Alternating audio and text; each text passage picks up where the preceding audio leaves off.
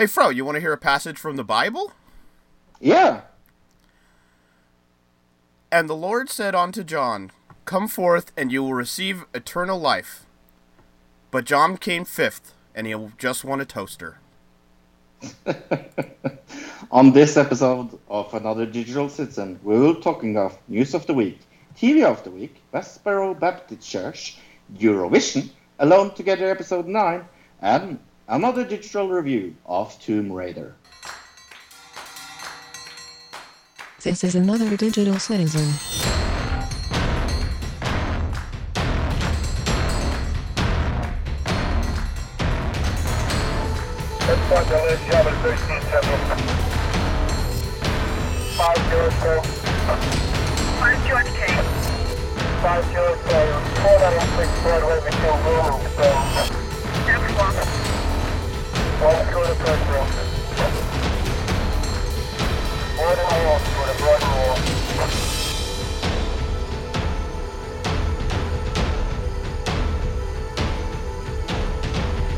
This is a podcast meant to encourage logic through stupidity and chaos.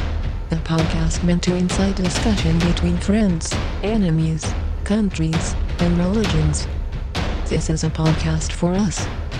For the digital world.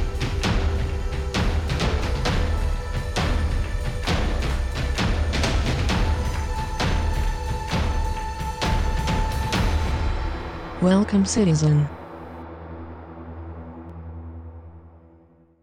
Hello, ladies and gentlemen, and welcome to Another Digital Citizen episode 128. That means that we have done 127 and that we are recording 128. Hello, Luke. Are you home? Hi, Fro. Yes, I am home. Hi, everybody. I am at home. You sound like you're not at home. I'm definitely not at home. There's a lot of echo in this room. Yeah, you sound like you're maybe in like the bowels of a ship, maybe. By the sound of it. I am. Yeah, I'm on the way to discover America. There was this like thing many years ago. I was just thinking about this when you said discovering America. I was in Portugal for the World Expedition in Portugal. Me and my dad was there for vacation. And we were talking to some Portugal people, and they are really like proud of that Christopher Columbus got ships from the Portuguese king and queen to go and discover America. I was talking to some of them, and they're like, and I said to them, "Have you ever heard of a guy called Leif Erikson?" And they go like, "No, who was he?" He was the Viking that discovered America some thousands years before Christopher Columbus. And I go like, "Shit, we never heard about him. Like, we don't want to hear about him. Vikings who? What?" Right. They found a place. Or the Portuguese, Christopher Columbus, I guess, found a place that had already been found by one person who already found a place where people already lived, and then we celebrated. Yeah. Yeah. No. So I'm in the hospital, in the mental hospital. So that's fun. But we have had podcasts where I'm in the mental hospital before, so nothing new. Really.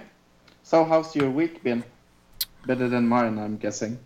Probably better than yours, it sounds like.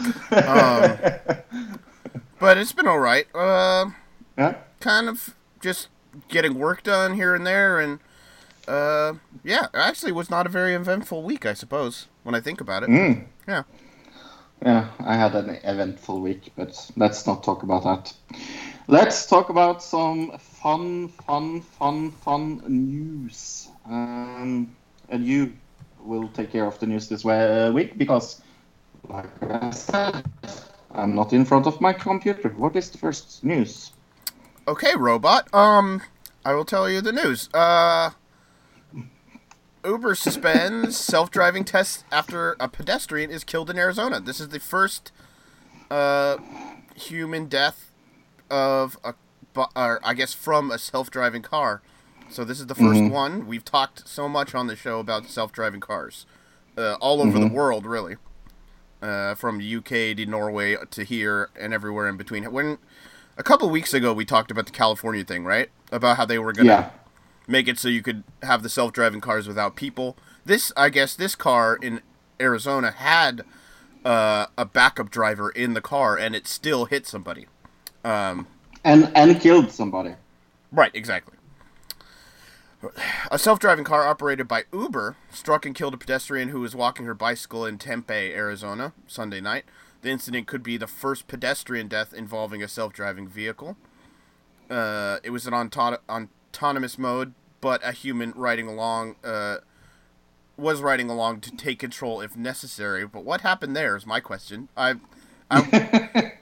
Uber has not come out and said. They came out and said our hearts go out with the victim and the family. We're fully cooperating with local authorities in investigating the incident, but they haven't come out and said, well, did the person that was supposed to be back, were they asleep? You know, like did they just completely stop paying attention?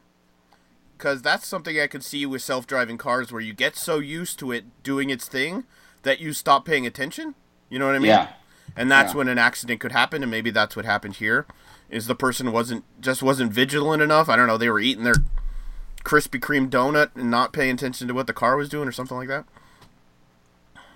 49-year-old Elaine Herzberg was struck while walking outside a crosswalk, police said.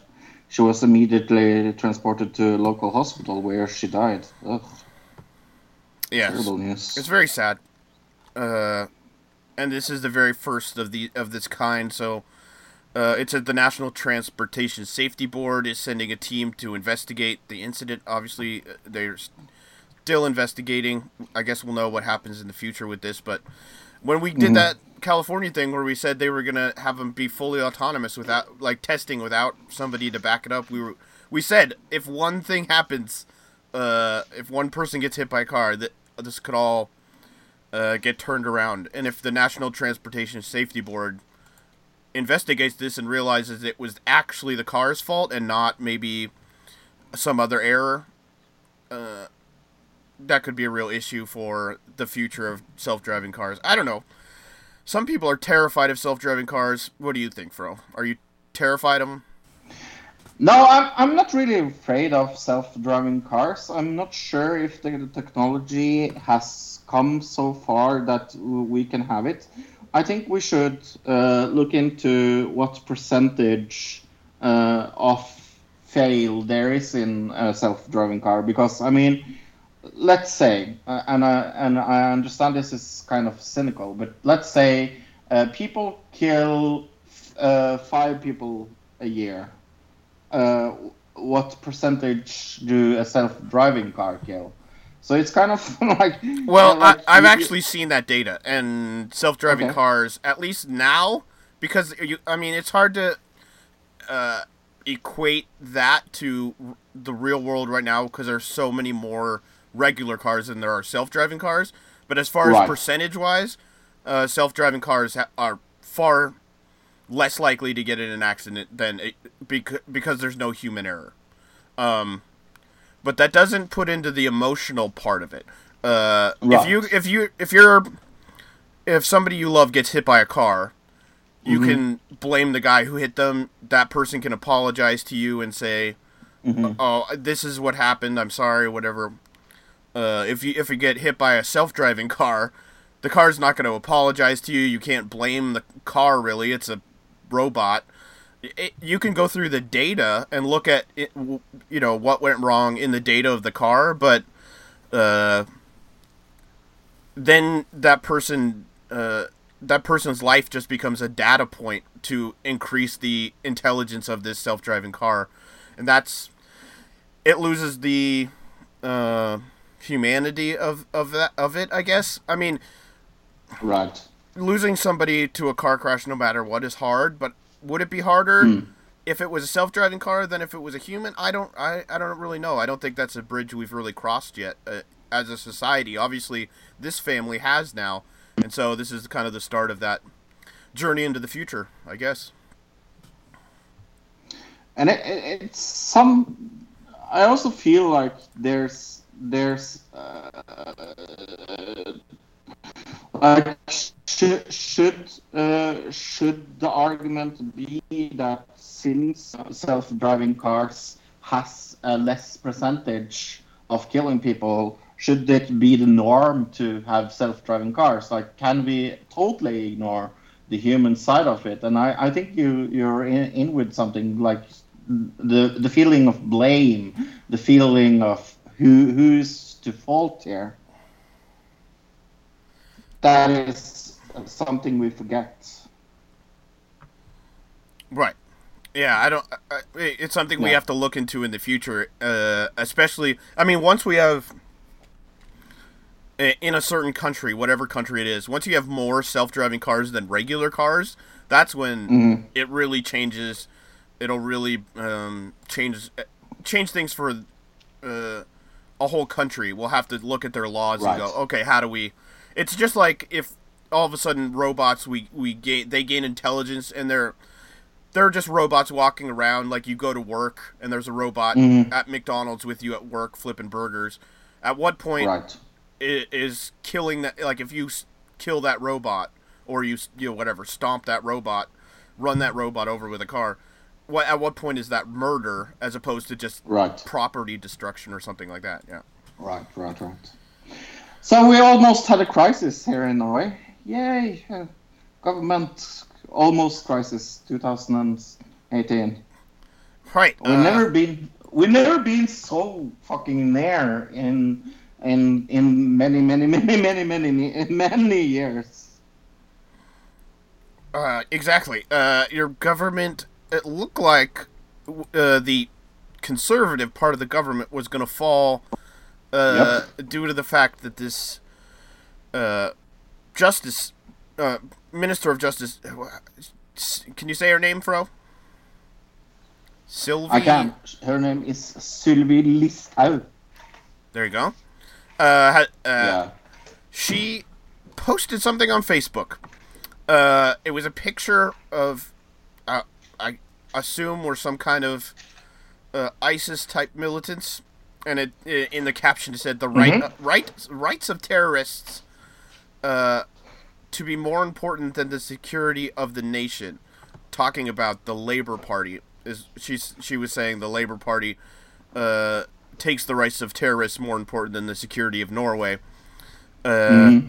People took offense to that, especially, of course, since I guess this was her tweet came out basically the exact same time that a movie was released about Breivik,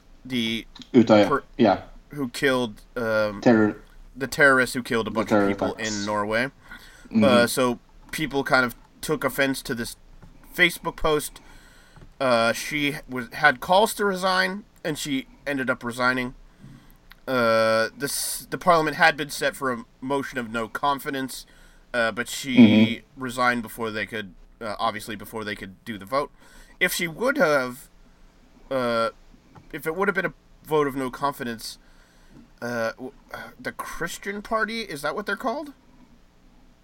Yes, the Christian Party, yeah. They were going to have even more power than they did before in this government. Yeah.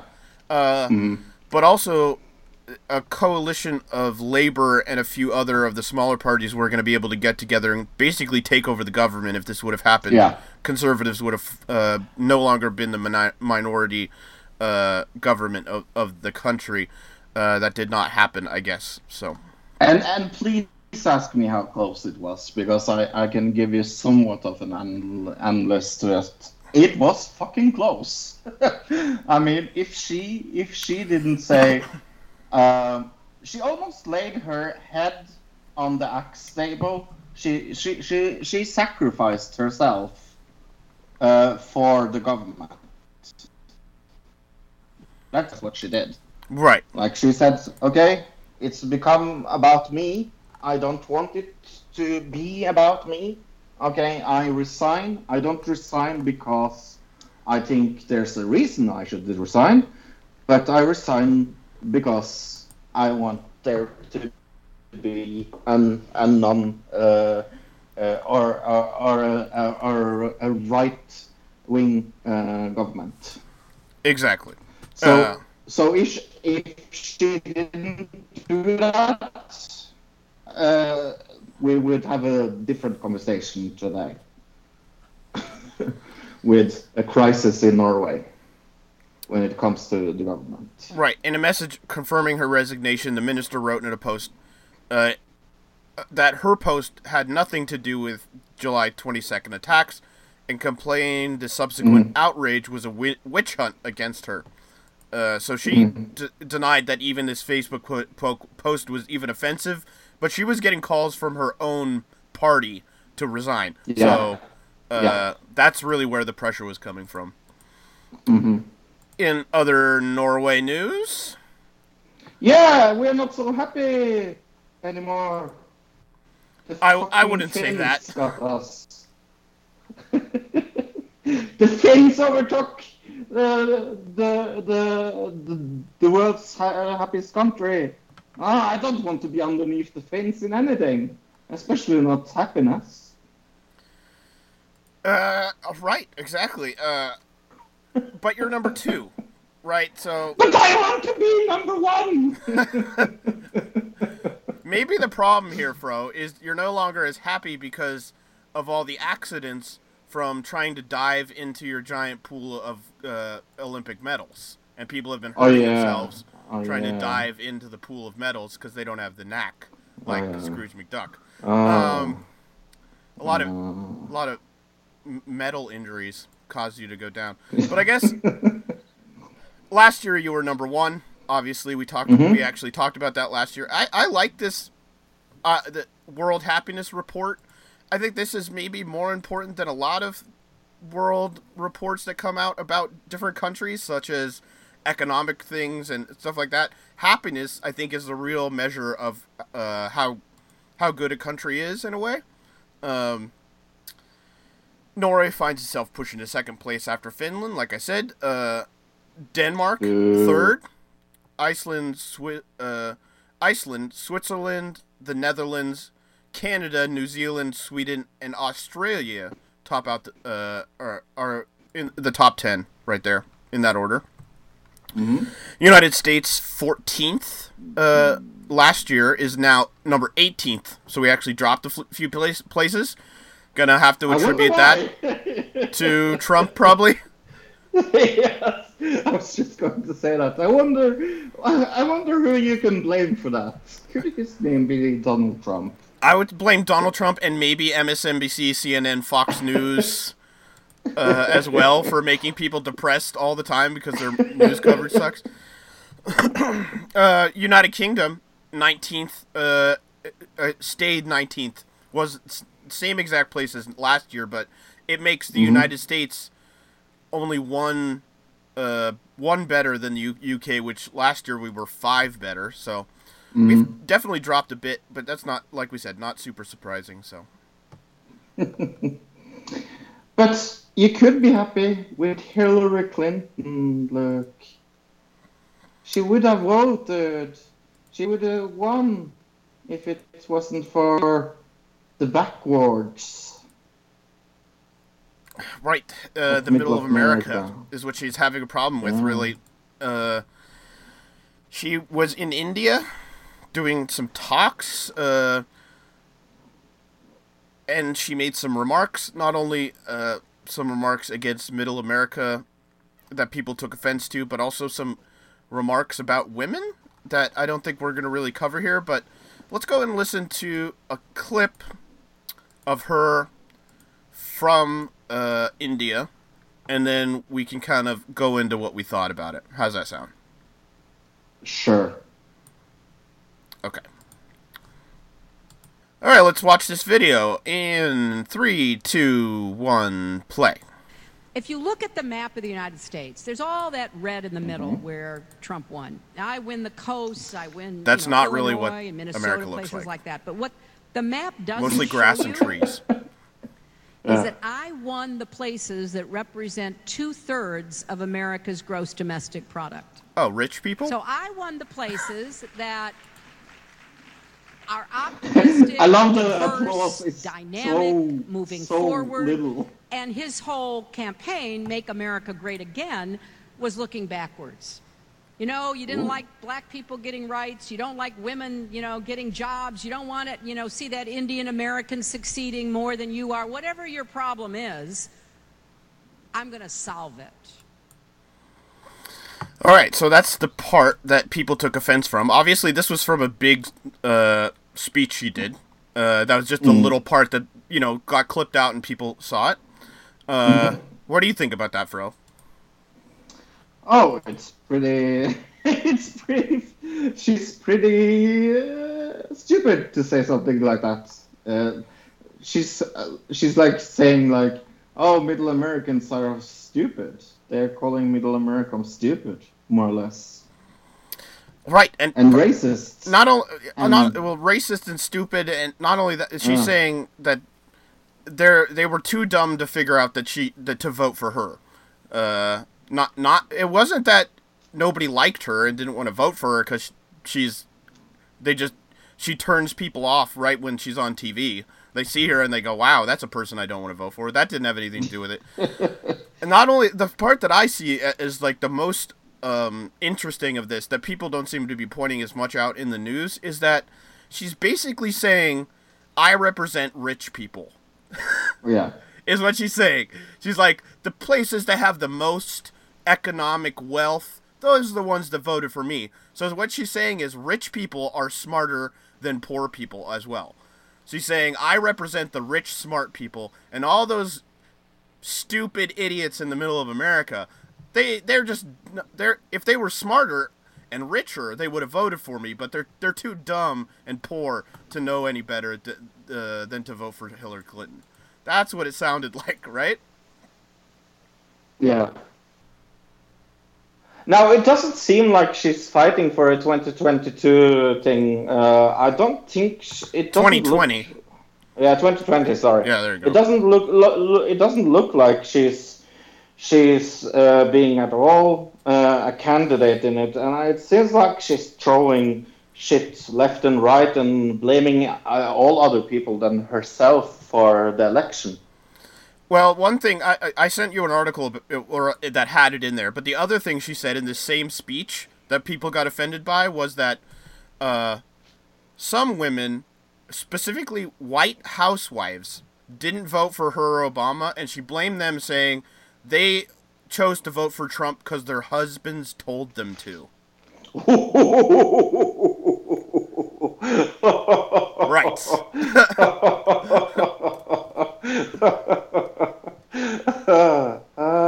Exactly. Right. Yeah.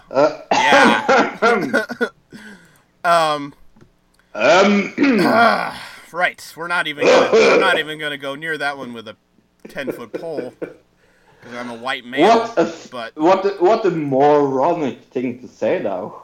Right, but it's not something she hasn't said before in the past. Like, she said stuff like that during the campaign as well.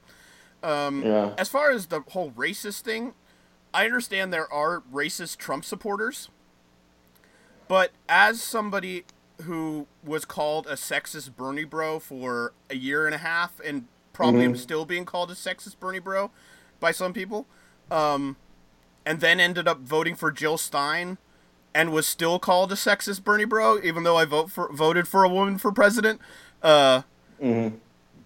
calling all Trump supporters racist it's just ill-advised, because what if one of those people who voted for Trump voted for Obama 4 years before that, and then they chose to vote for Trump?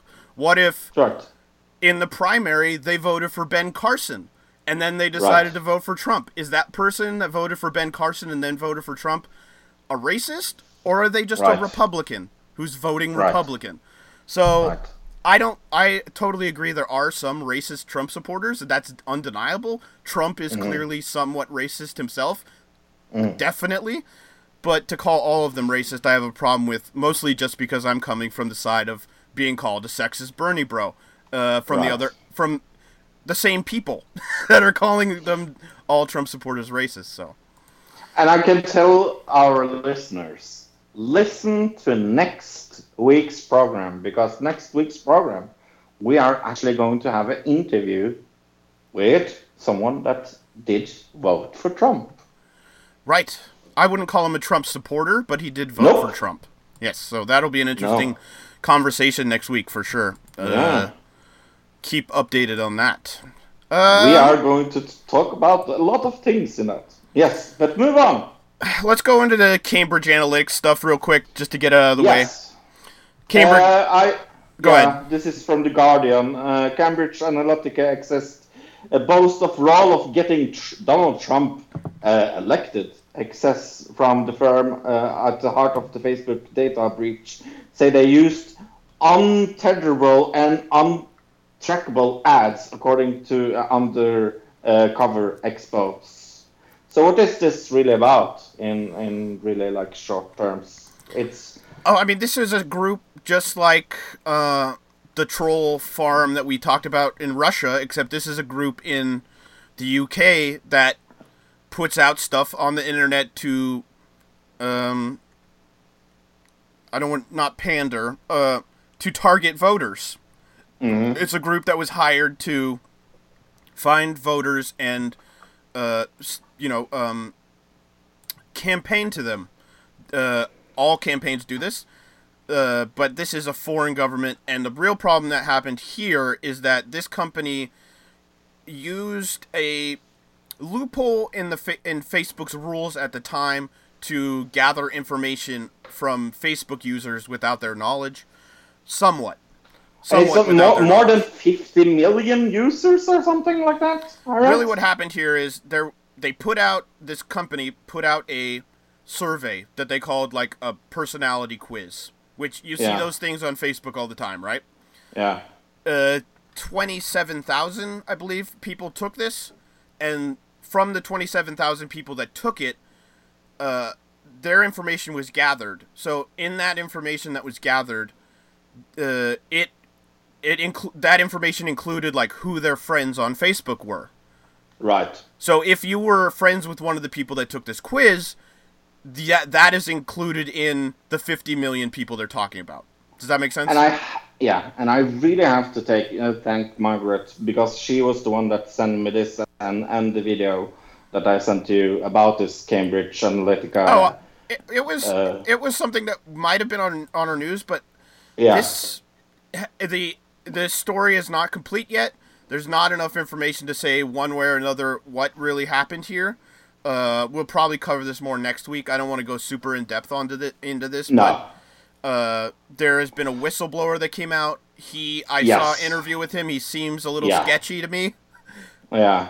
But it's interesting, and it seems like Facebook have thrown this Cambridge Analytica out of Facebook. So I see the fire. I see this. No, I see the smoke, and there's no smoke without the fire. So, but we will cover this for sure, because maybe it wasn't the Russians that did this. Maybe it was the British. Right. The American news, at least, is trying to construe this, because apparently Cambridge Analytica had a Russian professor, or a professor, I don't even know if I think he was British, who was also working in the UK at another university. So they're using that as like the connection, like maybe this guy was going back and forth and trading information with the Russians. No proof of that, but that's what they're trying to say. What I find interesting about this whole thing is, since this, you don't hear anything about WikiLeaks, because now they're trying to connect Trump with this British Analytica to Russia, and that's kind of the triangle. But the triangle before was Trump, WikiLeaks, Russia, and that's no longer being talked about. I think it's interesting that we indicted this troll farm in Russia for influencing our elections because they put out a bunch of memes on Facebook. This British Analytica put out a bunch of stuff on Facebook to collect data on people to market to them, just like the trolls did in Russia. We indicted these trolls. British Analytica has suspended the head of the company, but we're not bringing any charges against them. I mean, this was a company from a foreign land. This just, the UK is just as much a foreign place as Russia is to the US, and we're not indicting these people, even though they did the exact same thing, which is very interesting. I mean, it could come in the future, so I can't say it won't, but as of right now, the whole thing is still a little bit up in the air. I kind of have a strange feeling this will all be blown over and debunked by next week, so let's see what happens. Another quick story that happened that is not in our news. Did you hear about the Austin, Texas bombing that happened? No, I did not. So far, 5 bombs have blown up in Austin, Texas. They're calling it a serial bomber. There was another explosion last night that would have been the 6th, but they're saying that it was not connected, that it was somebody who took a box of old stuff to a Goodwill, and it had like a war replica in it, and this war replica turned out to be real and blew up. So they're saying it had nothing to do with the rest, but apparently there's a serial bomber in Austin. They're comparing it to Ted Kaczynski, the Unabomber, a lot, just by what's been going on there. So something to keep an eye on in the future. So let's go into Russia news. Yes, let's go into Russia news. Even though Trump has no collusion with Russia, he has some sanctions over the U.S. election interference. What is this, and why is he doing this now? Right, we got a bunch of Russia news this week, so I think we're just going to go through each one really, really quick, because they're not really even that big of stories, but Trump administration hit Russia with sanctions over the U.S. election interference, as well as apparently some more sanctions, because they're saying that some Russians hacked the electrical grid on the East Coast, but didn't actually do anything. They hacked it, they were in the computer, never actually caused any power outages or took any information out of it, but that's part of why they're doing the sanctions. And then Vladimir Putin... Oh, sorry. Yeah? Go ahead. Sorry. And then Vladimir Putin wins the Russian election by a big margin. What a surprise. Right. Going back to the last story real quick, but it kind of goes with this. Trump actually congratulated Putin for winning the election, and I guess that was a big deal here in America. People saying, why would he congratulate a man who didn't even really win? It's not really even a fair election, which is totally true. But going back to the last one, Trump administration hit Russians with sanctions. If Russia and Trump were working together, would he hit him with sanctions? Probably not. Probably not. Nobody seems to be talking about that, but that's fine. But yeah, like you said, Putin won again. Not a big surprise. Not a fair election. The Russians are corrupt. So yeah. And then Russia expels 23 diplomats over accusation that they poisoned the spy. Right. Russia took offense to even being accused of poisoning the spy and his daughter, which we talked about. Luckily, I don't think we've mentioned it. We mentioned it in like the first time we talked about it, but they both are alive. They're in the hospital. They are sick. Oh yeah, I said they were. I think I killed them on the last podcast. I think I said they were dead at least once. Did you? I don't even remember, but. They definitely are not, but they were poisoned, and Russia has expelled 23 diplomats. So this is just the start of, the back and forth. Like, one country puts sanctions on one country, the other country puts sanctions on that country. One person expels some diplomats, the other country expels some diplomats. And then it keeps going, and if it escalates, one country moves troops to the border, the other country moves troops to the border. That's the next step, so keep an eye out for that as far as this thing goes. And then finally, I guess, Boris Johnson, who my favorite clown. Who nobody really takes seriously, is what I was going to say, yeah. Yeah. Yeah, he goes and says that Russia has stockpiled nerve agents over the past decade. How the fuck does he know that? He's saying British intelligence is where he got it from. So, but does this story sound familiar to anything? I don't know, that happened in like the early 2000s. Maybe had something to do with Iraq. Sound anything like weapons of mass destruction story that we've talked about?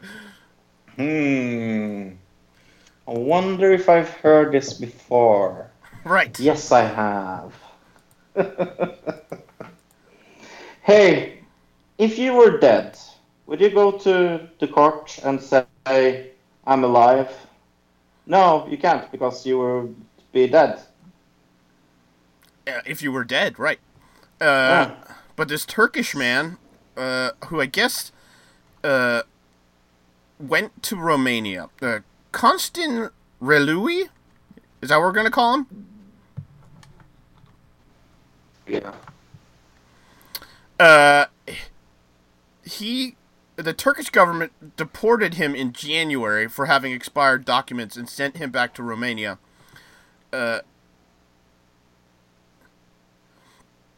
Which he says he hadn't seen since the late 90s, so he hadn't been back to Romania in that long. And you can imagine his surprise when, upon his return to Romania, he found out he's been dead, according to them, since 2003. There was an official death certificate registered by his wife and everything.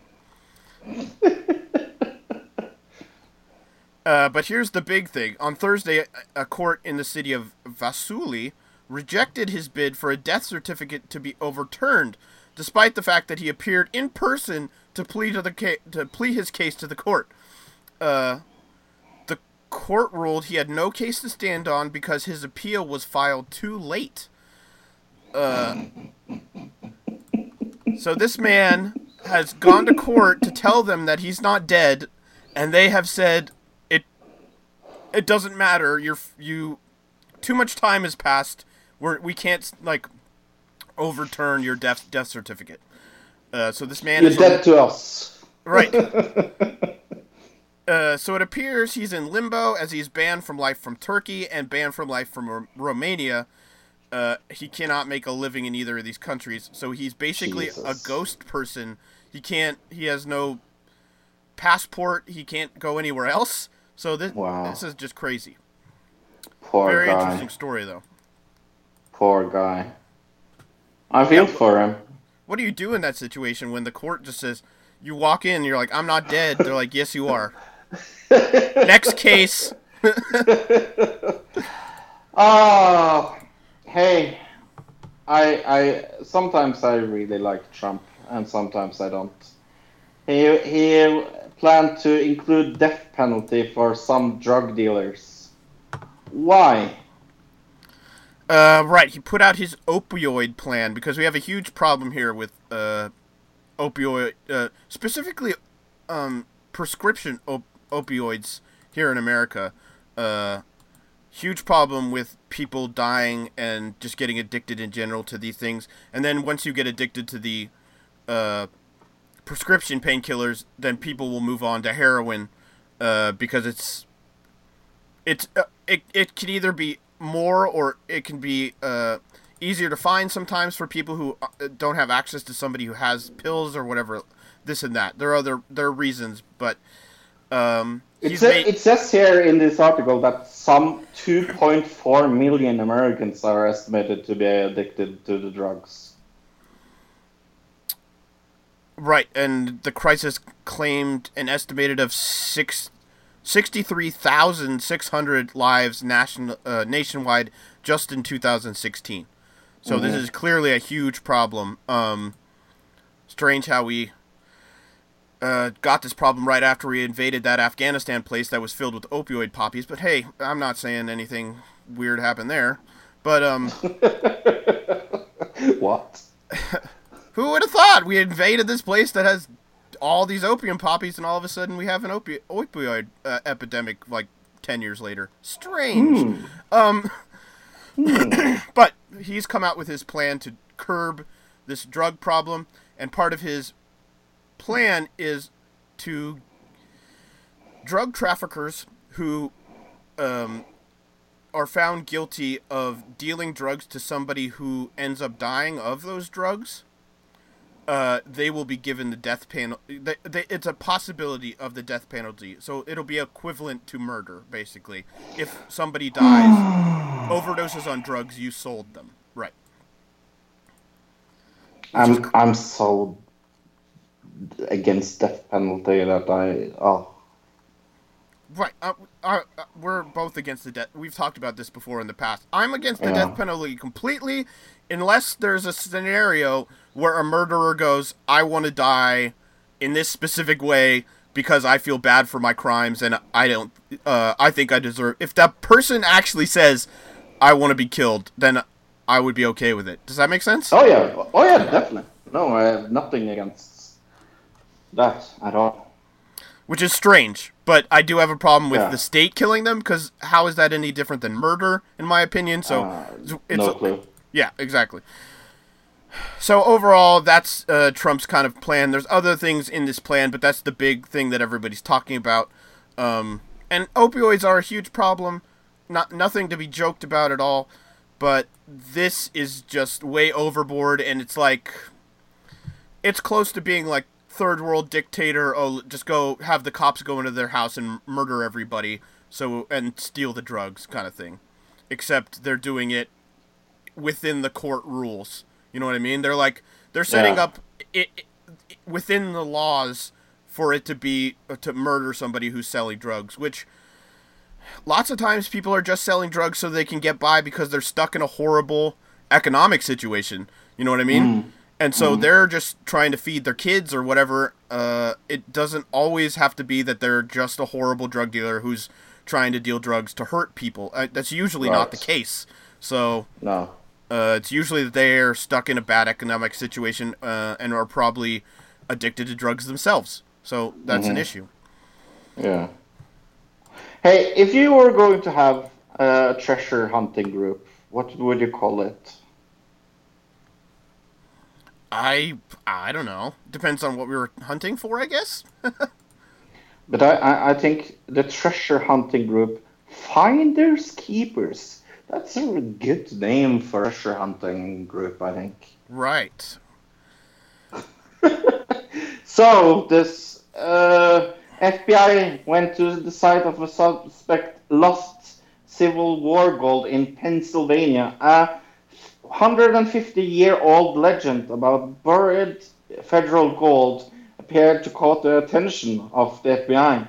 Dozens of FBI agents, along with Pennsylvania state officials and members of a treasure hunting group, trekked this week to a remote site where the local law has it that Civil War gold shipment was lost in a hidden during the 1863 Battle of Gettysburg.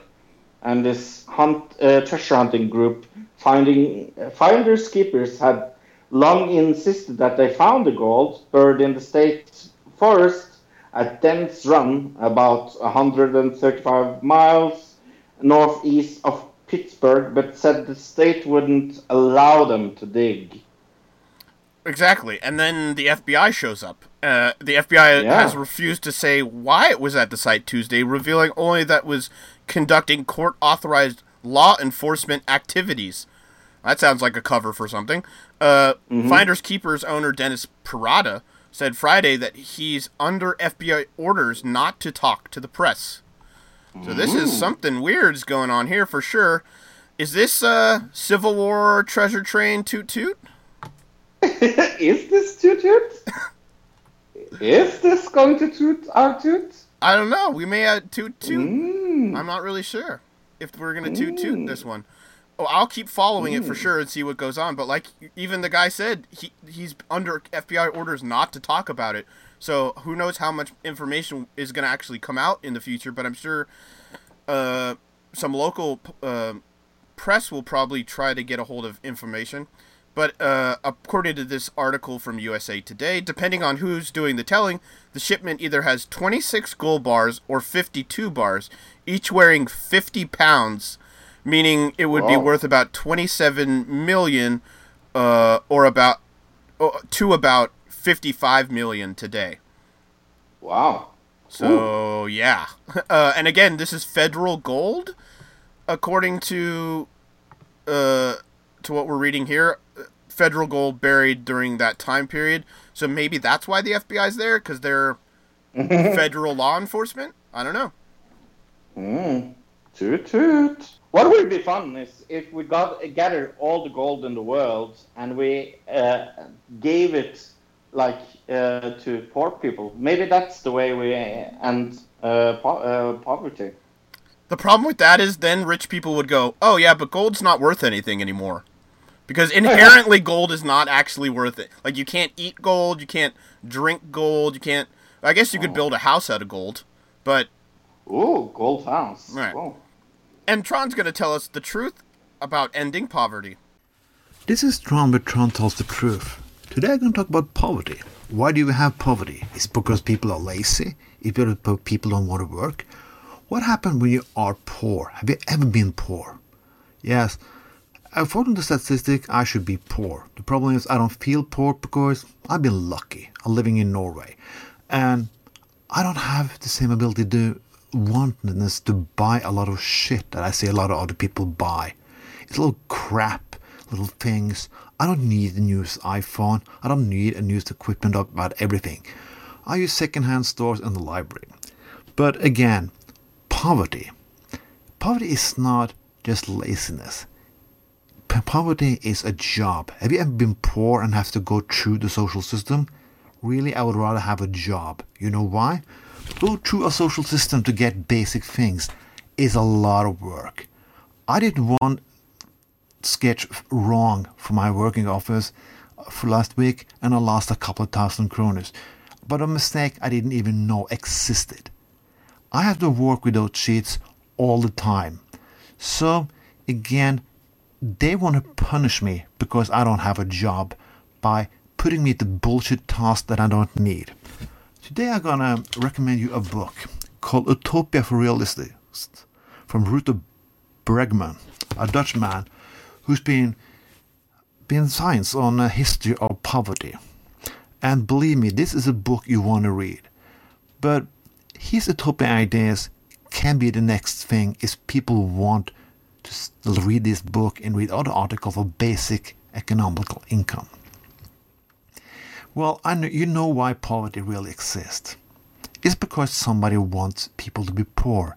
A lot of people have power when people are poor. When you can get cheap labor to get more money, if you can people do your shit 24/7, you have the power because uneducated poor people is the best thing for the people who have everything.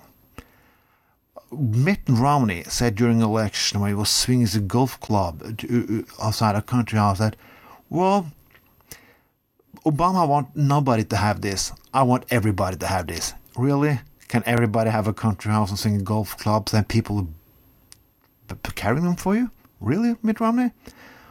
People just want other people to be poor. And when you're poor, you get punished by it.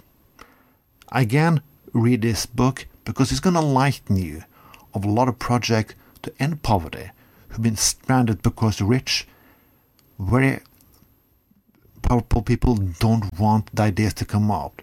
Utopia has always been things you're reaching for. One time in history, just people should vote was utopia. Women's rights, utopia. Gay people getting married, that was utopia when I was born. But utopia can be reality. And we can have a world without poverty if you choose to think different. So again, Rutger Bregman, Utopia for Realists, about basic income for everybody. Have a nice day.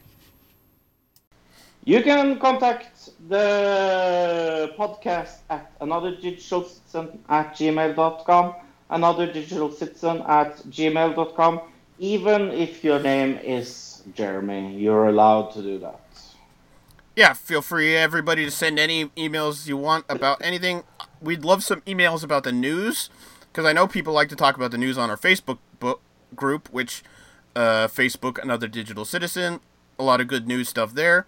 But Cambridge Analytica. Send us anything you find out about that this week, because we're definitely going to talk about that next week. We are definitely going to do that. Hey, since I'm not home, we're not going to do a WWE book this week. Sorry about that, all. But I promised you we will come back to that. So the Book of Margaret is not the Book of Margaret. But we will talk about Eurovision, because I gave you 2 Eurovision songs. Let's talk about France first. I think that's the best place to start. Yeah. I really like this song. What did you think? Really good. Oh, this is one of my favorite songs this year. Oh, definitely. Really good singer, really good beat. I actually ended up going and looking up the lyrics translated into English, because really generally I wouldn't do that for a Eurovision song, but this one I actually liked enough that I was like, I wonder what this is about. And it's kind of it's not a love song or anything. It's kind of against anti-violence song, if you read the English lyrics at least. But it's an immigration song more than it is. She's singing about the lost children at sea. And right. Yeah. I wasn't born yesterday. All you have to show is some mercy. She's talking about the trip. Where all those people have died at sea. It's an amazingly lyrics, and it's such a good beat, and the ending is so amazing. This has what I will call winning potential. I think so too. Especially with the political aspects of this, it definitely adds to it. I took it as like it was anti-violence against immigrants is the way I took it. But when you point out the part, there is one line where she does point out the trip across the sea and the little kids and everything. Yeah, definitely has to do with that. And the real part that really like got to me, I guess, was it was so simple. It wasn't overly elaborate. It was just her and a guy with a guitar and a backup track, and that's it. And it made it, it was haunting. It really was, in a way. Yeah. And I really like that about it. I don't know. I'll give it a 3. Actually, I'm going to give it a 3.5. Wow. This is my first 12 of this year, or 10. 10, right.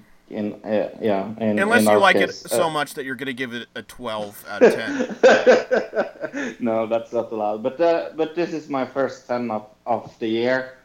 All looks at this is just a haunting song with a fucking amazing singer. Like I've listened to that song over and over again, and like every time they come to right, yeah. See, exactly, and that it's so gripping, and it works. And I'm going to say this: if it's a ballad year this year, this is going to fucking win. But this song still at that part you were just talking about, it'll pop the crowd there. Whereas a ballad doesn't always do that, but this song will just because of the backup track, which is super good and super interesting, will pop the crowd, and that adds to it. Whereas a ballad doesn't always have a part to do that. Sometimes they do, but it's usually like the singer like doing this big long note, and that's what'll pop the crowd. Where this, it was the backup track, which is very cool. Yeah. I can't wait to talk about the next one. Oh, Israel. I want you to do this. I want you to go first on this.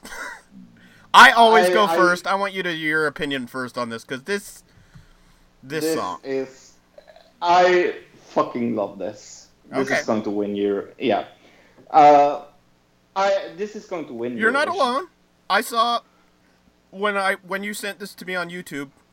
On the sidebar, there was about 20 people reacting to this song, where like doing reaction videos, YouTube reaction videos, where other Eurovision songs you've sent me did not have 20 people doing reactions where this No, song no, did. no. So go ahead, continue with what you thought of it.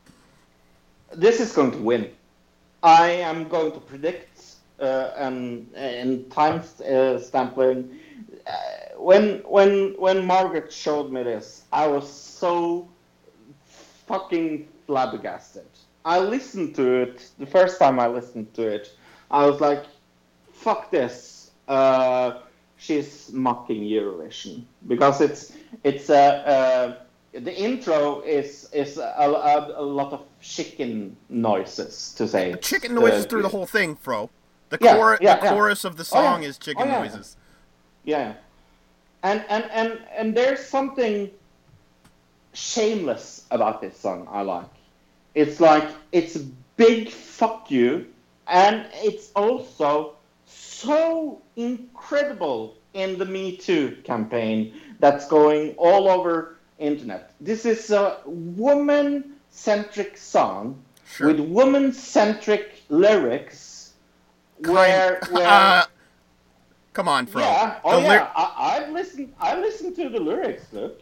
I'm just saying there's not that many lyrics. Well, it's not like this is a deep thinker. Because you're not. This really touched me about the struggle of women. I didn't get that from this song. No. But there are a lot of people that are trying to say that, Fro. So I don't want to be. I'm not saying that at all. I'm not saying that at all. But for me, this song is hitting the right spots at the right moment. Sure. And I fucking love this. This is the song I have listened to the most times. I'm giving this 20. No, but I can't give it more than 10. But this is my second 10 of the year. I just fucking love it, and I can't wait to hear what you think about it. I feel like this is your third 10. I think you gave something else a 10, but you'll have to go back when you have your. No, I gave the nearest I gave. I gave. You said I was not allowed to give 12 because I was going to give 10 to Britain. And then you said 10 is the most. Oh, and then I said, then I will give it an 8. Okay, sure. Yeah. All right, well, get ready for my opinion of this, Fro, because it's not your opinion. For sure. We have opposite opinions on this song. The chicken sounds, let's start out there. Is that necessary in the women's movement to be doing the chicken sounds? Because it's clear what she was referencing is men and calling them chickens. Is that constructive, Fro? Is the message message of this song constructive to the women's movement? I don't think it is personally. Okay. And then here was my biggest problem with this song. It's a music video. And I was like, at the beginning of when we started doing this, I've always told Fro, I want a live performance. That way I can tell if they're going to be good live on actual Eurovision.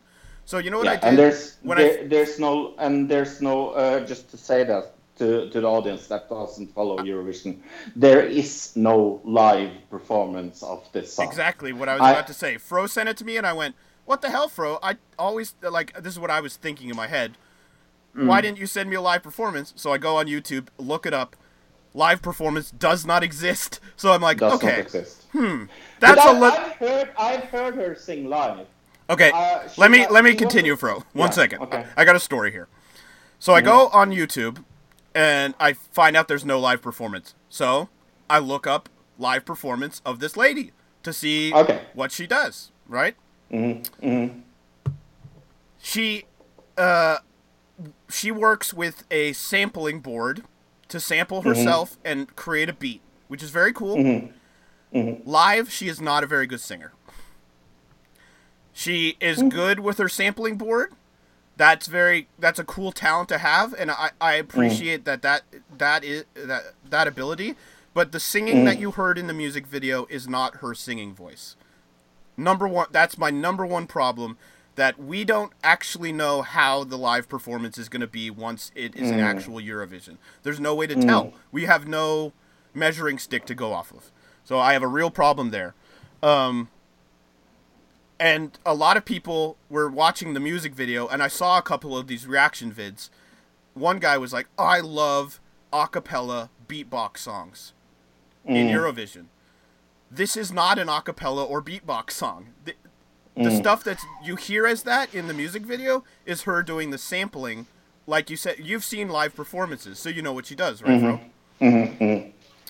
So all this stuff is going to be sampled out of her. You know, she's going to sample these things in and out.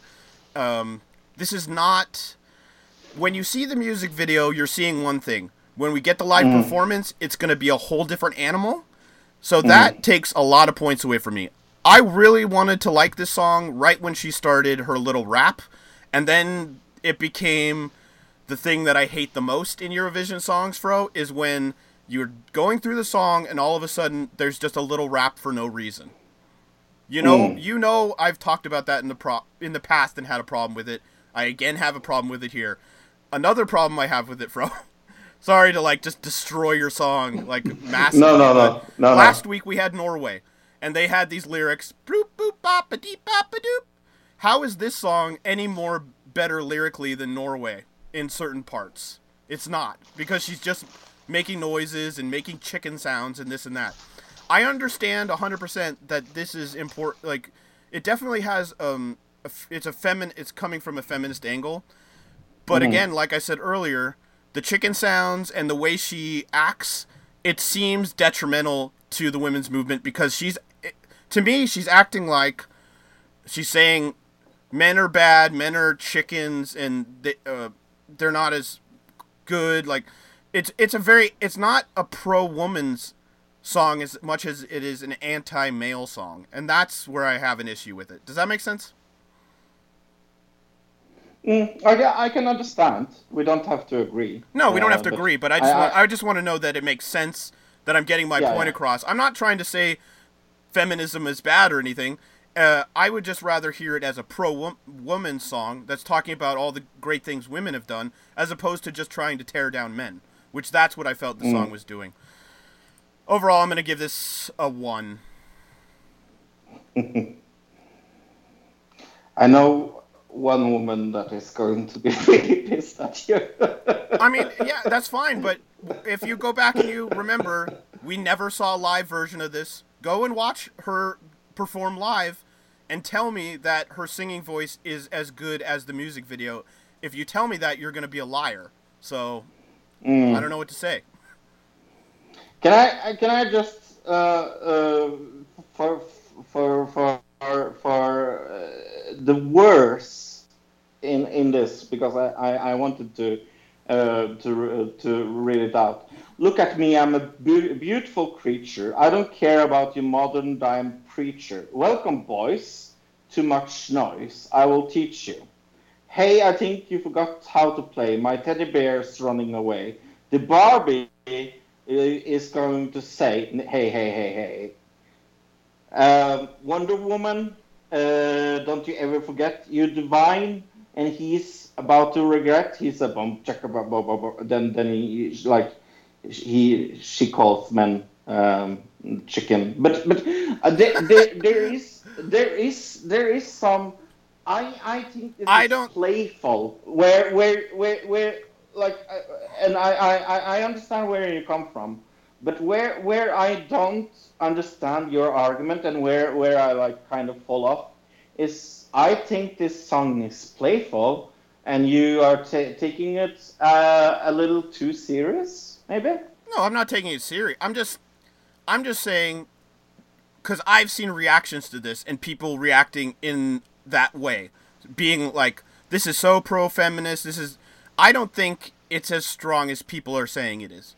The lyrics you just read out, Fro, sound like a bunch of words just strung together into gibberish. Like, lyrically, this is not as strong as I think people are trying to give it credit for. I don't think this puts across the same message people are trying to construe out of it. Like, I get, like I said, in the first minute of this song, I 100% wanted to like it because it's interesting, it's unique, it's very, very. I like the beat. when she started rapping, I actually did enjoy it. I wish she would have rapped a bit more. I wish we would have had a live version. So if there was a live version, I would have been able to tell you a bit more about how I felt about the performance. So there's just a lot of things going against it that don't necessarily have anything to do with the performer herself. A lot of other things are going into this to make me have a problem with it. So, yeah. But do you think this song have any chance to win because of how different it is? I think it has a chance to win for sure, especially because of all the hype. I mean, this song is the most hyped one of these Eurovision songs we've had yet, as far as worldwide attention, and that does have a lot to do with the Me Too movement and the women's movement in general. The problem with saying I think it has a chance to win is we have not, again, seen a live version. Really hinders it. Why we haven't seen a live version, I don't know, but... Okay, let's move on. Enough about Eurovision. Everybody's like, phew! Have you seen any TV this week, Luke? I saw a bunch of TV this week, I guess. Let's see. I watched 4 episodes of The X-Files, because tonight is the season finale of X-Files. Are you up to date on that?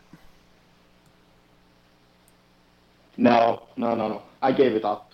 I gave up X-Files after last season. Oh, really? Because this season's a lot better, Fro. I would recommend this season, actually. It feels like original X-Files, where last season feels like a giant joke and a piece of crap. This season actually feels like X-Files. It feels like every episode is independent of every other episode. There's different stories, and some of them are very interesting, very cool. There's one episode that I'd really recommend that's all about technology taking over. It's about the singularity, basically. It's kind of interesting. But yeah, finale of that tonight, so I'm excited for that. Did you see on YouTube this thing that came out about the WWE, and it's called Evidence of WFN and the story behind the distribution? No. With John... Believe it or not, it's created by a guy named John Bravo, like Johnny Bravo, like the cartoon character. Oh. Okay, this came out. It was a big thing on wrestling news sites and wrestling forums, but this guy was claiming... Okay, there was a guy who went to jail for selling steroids to people. His computer, his laptop, got released to this filmmaker. This filmmaker took the information about all the people he dealt these steroids and different performance-enhancing drugs to, including big-name actors, people from Magic Mike, different athletes, and people from the WWE. One person that was supposedly going to be implicated in this was Roman Reigns. This came out, and he basically said, I don't actually have any evidence that Roman Reigns, or I don't have enough evidence to implicate Roman Reigns, but I don't have all of this guy who is in jail's laptops. Apparently there's more laptops, more cell phones with more conversations and different things out there. So this is going to be a continuing story, I guess. But a lot of people saying that this guy is a con artist. Very possible, I guess. But it was big news online and everything. I would recommend checking it out, Fro, just for future examples of this guy's work probably coming out. It's called Evidence of WFN and the story behind the distribution. This guy was selling steroids to big-name actors. A lot of stuff has been proven of him dealing to these people, but a lot of it hasn't. Specifically the Roman Reigns stuff, which is a lot of what people are mad about. But remember back when Roman Reigns got in trouble for drugs? He got suspended for having drugs, and it turned out to be Adderall. You remember that? Yeah. I'll talk a little later about that, maybe. But what else did I see this week? 3 episodes of The Path. So I got all caught up in The Path, because I think we have 2 episodes more of The Path. Are you caught up on that? Yeah. It's very really good. This show does not get worse, does it? No, the Path is such a building show. Holy fuck! Like, it's not as good as The Leftovers at all. And you can't compare those two kind of shows because it's somewhat. I mean, I don't think I wouldn't put them in the same category as far as like genres even, but really, no. You're just putting them together because they both have to do with religion. But one's like one's a show that's based in like the real world. The other one is fantasy. There's a lot of fantasy happening. So I don't know if I really like could compare the two. But as far as the Path this season, a lot of really cool stuff happening with Cal and where he's going with the rich guy. That's super interesting. There is one thing that I'm kind of like, what the hell happened with this? But this season we're having the whole storyline with Hawk and the guy he's hooking up with, who turns out to is a Christian, and his dad is like a pastor who hates or who wants to convert him because he's gay, right? Doing the conversion therapy is what it's called. But this whole storyline, it's pretty interesting just because it's Eddie versus the other dad. That part's pretty cool. But remember season 2 where a Hawk was out in the woods and he floated like he was flying? Yeah. Are we just not going to remember that happened? That Hawk can float like he's an avatar of some type? I don't know. No, but I love it. I have a feeling that next season will be the last season. I really don't know. I mean, it doesn't show any signs of slowing down as far as the storyline writing. I don't see that they're running out of ideas. So who knows? No. But let's see, what else did I see this week? Well, Big Brother Canada still good. They revealed the Have Not room, which is maybe the worst Have Not room I've ever seen. Did you see this? No. It's a crypt, except the floor. I would say 2/3 of the floor is water. Oh shit! So like, there's barely anywhere to sleep, and there's this giant tomb in the middle of it, like a sarcophagus in the middle of the room. That's in the water. It's very. It's the most hardcore one I've ever seen. Cool. I think the thing that I really like about Big Brother Canada that I couldn't put my finger on until this week was, it's the character build that really makes the show. Because Big Brother US, Big Brother UK, if there's like a Muslim guy or a gay guy or like in the UK this year with India, you have the transgender lady.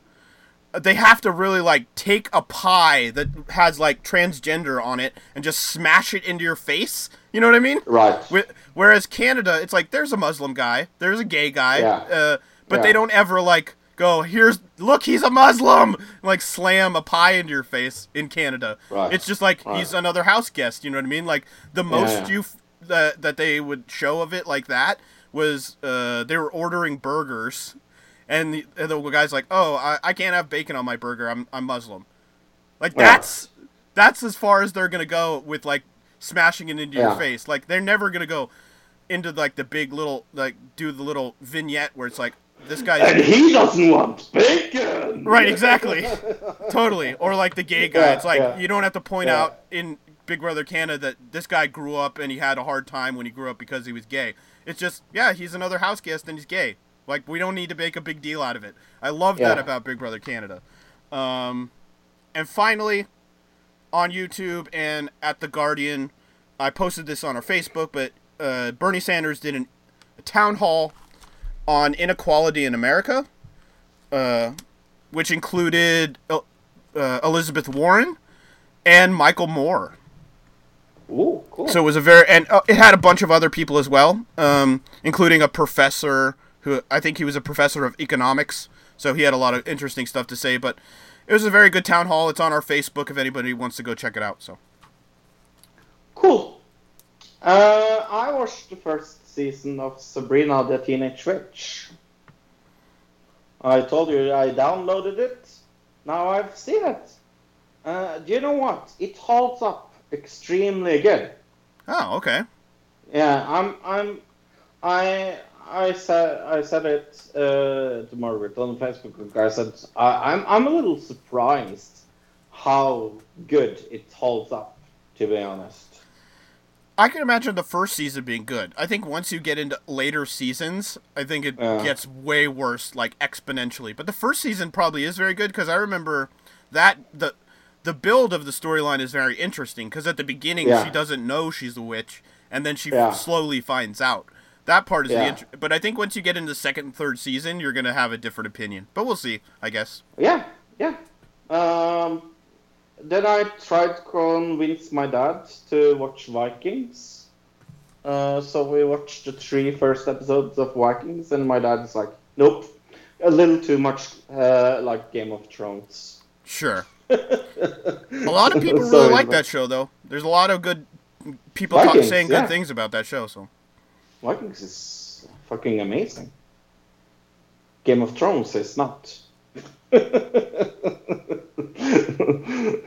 I can hear Luke's brain shouting out, "I don't care about Game of Thrones." Right?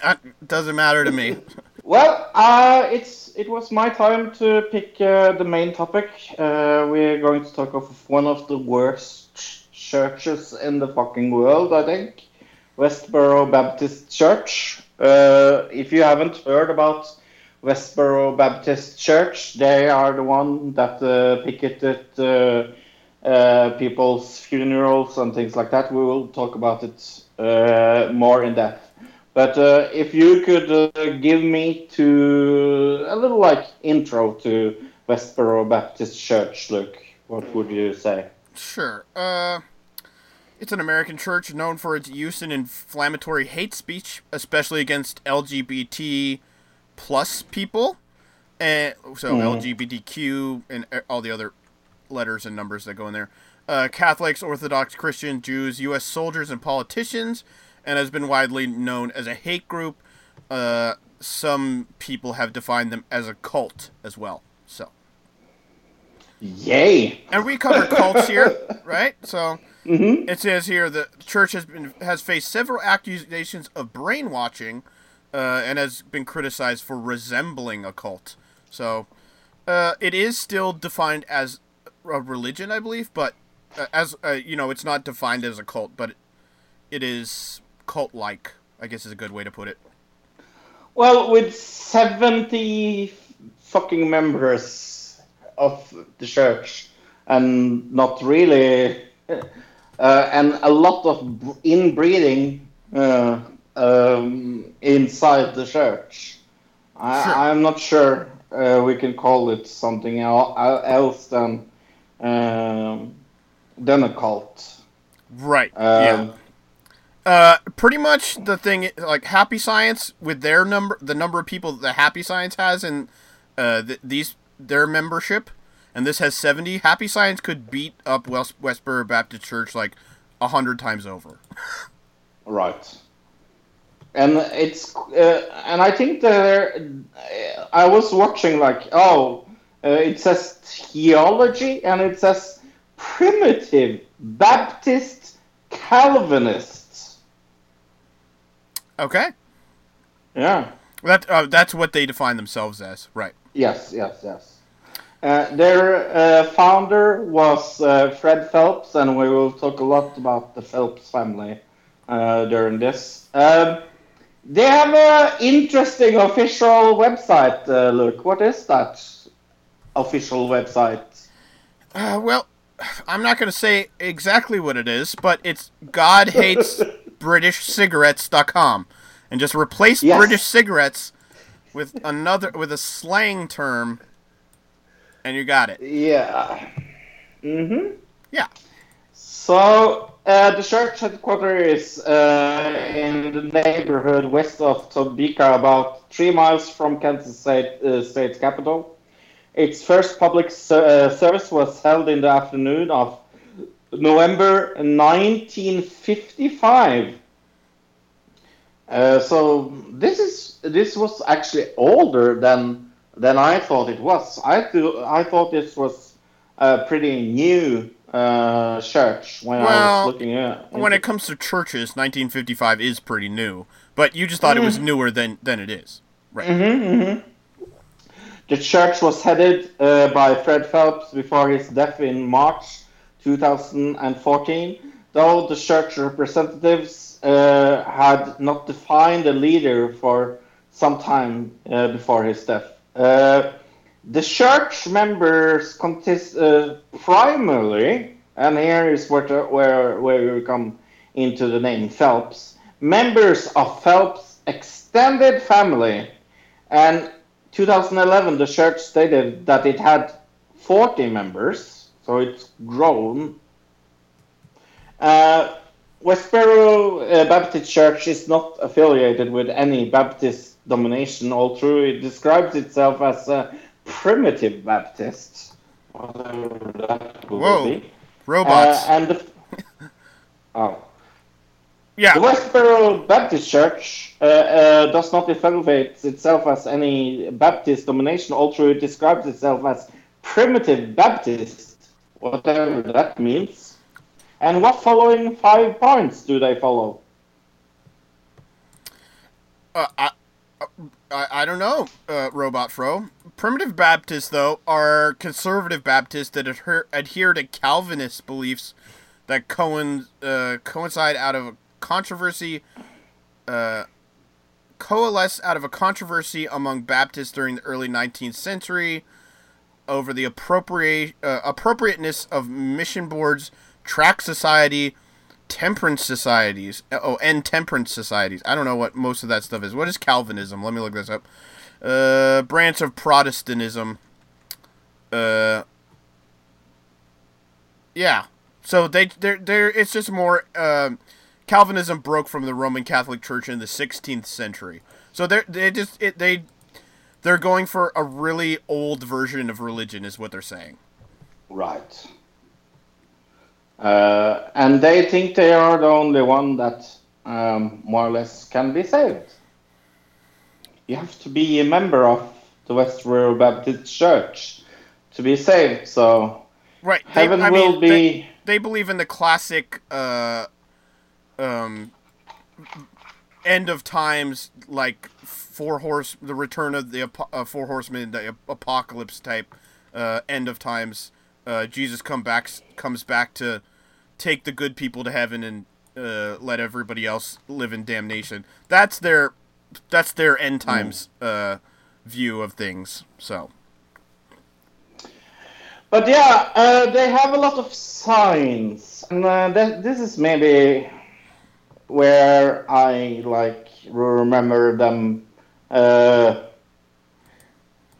best. They have signs like God hates British cigarettes, and God hates the troops, God hates America.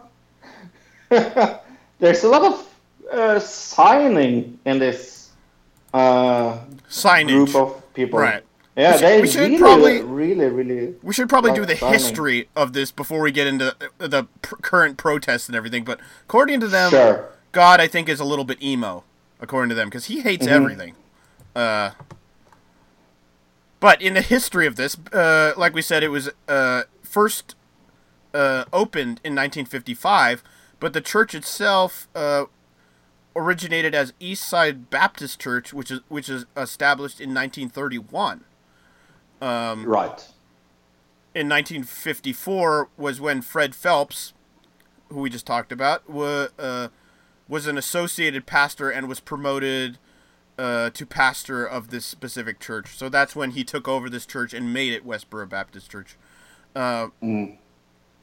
Soon after it was established, Phelps broke ties with the Baptist Church. They began picketing in Topeka in 1991. So that's when the picketing started, was 91. So they had been around for a good 40 years almost before they even started picketing. They were picketing Gage Park in Topeka, which they said was the den of anonymous homosexual activity. So they were picketing a park, a city park. It was a strange place to start, but soon the protests had spread throughout the city. Within 3 years, the church was traveling across the country. In 94, Phelps explained that he considered the negative reaction to their picketing to be proof of his righteousness. This was interesting thing that I never knew about. On August 20th, 95, a pipe bomb exploded outside Shirley Phelps, the daughter of Fred Phelps' house.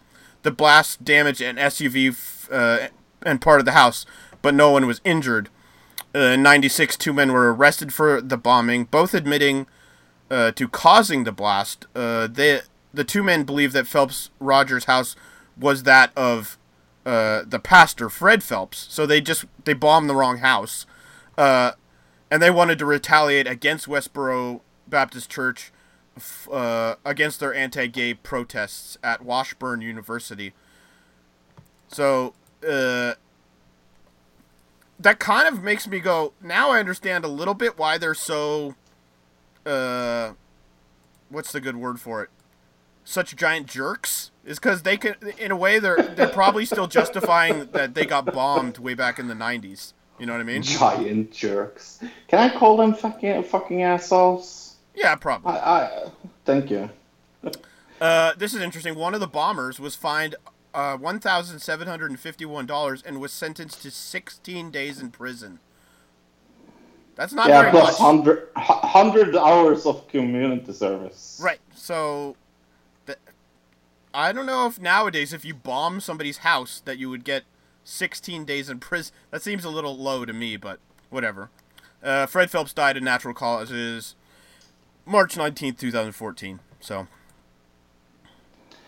But according to their own count, Baptist Church has picketed in all 50 states.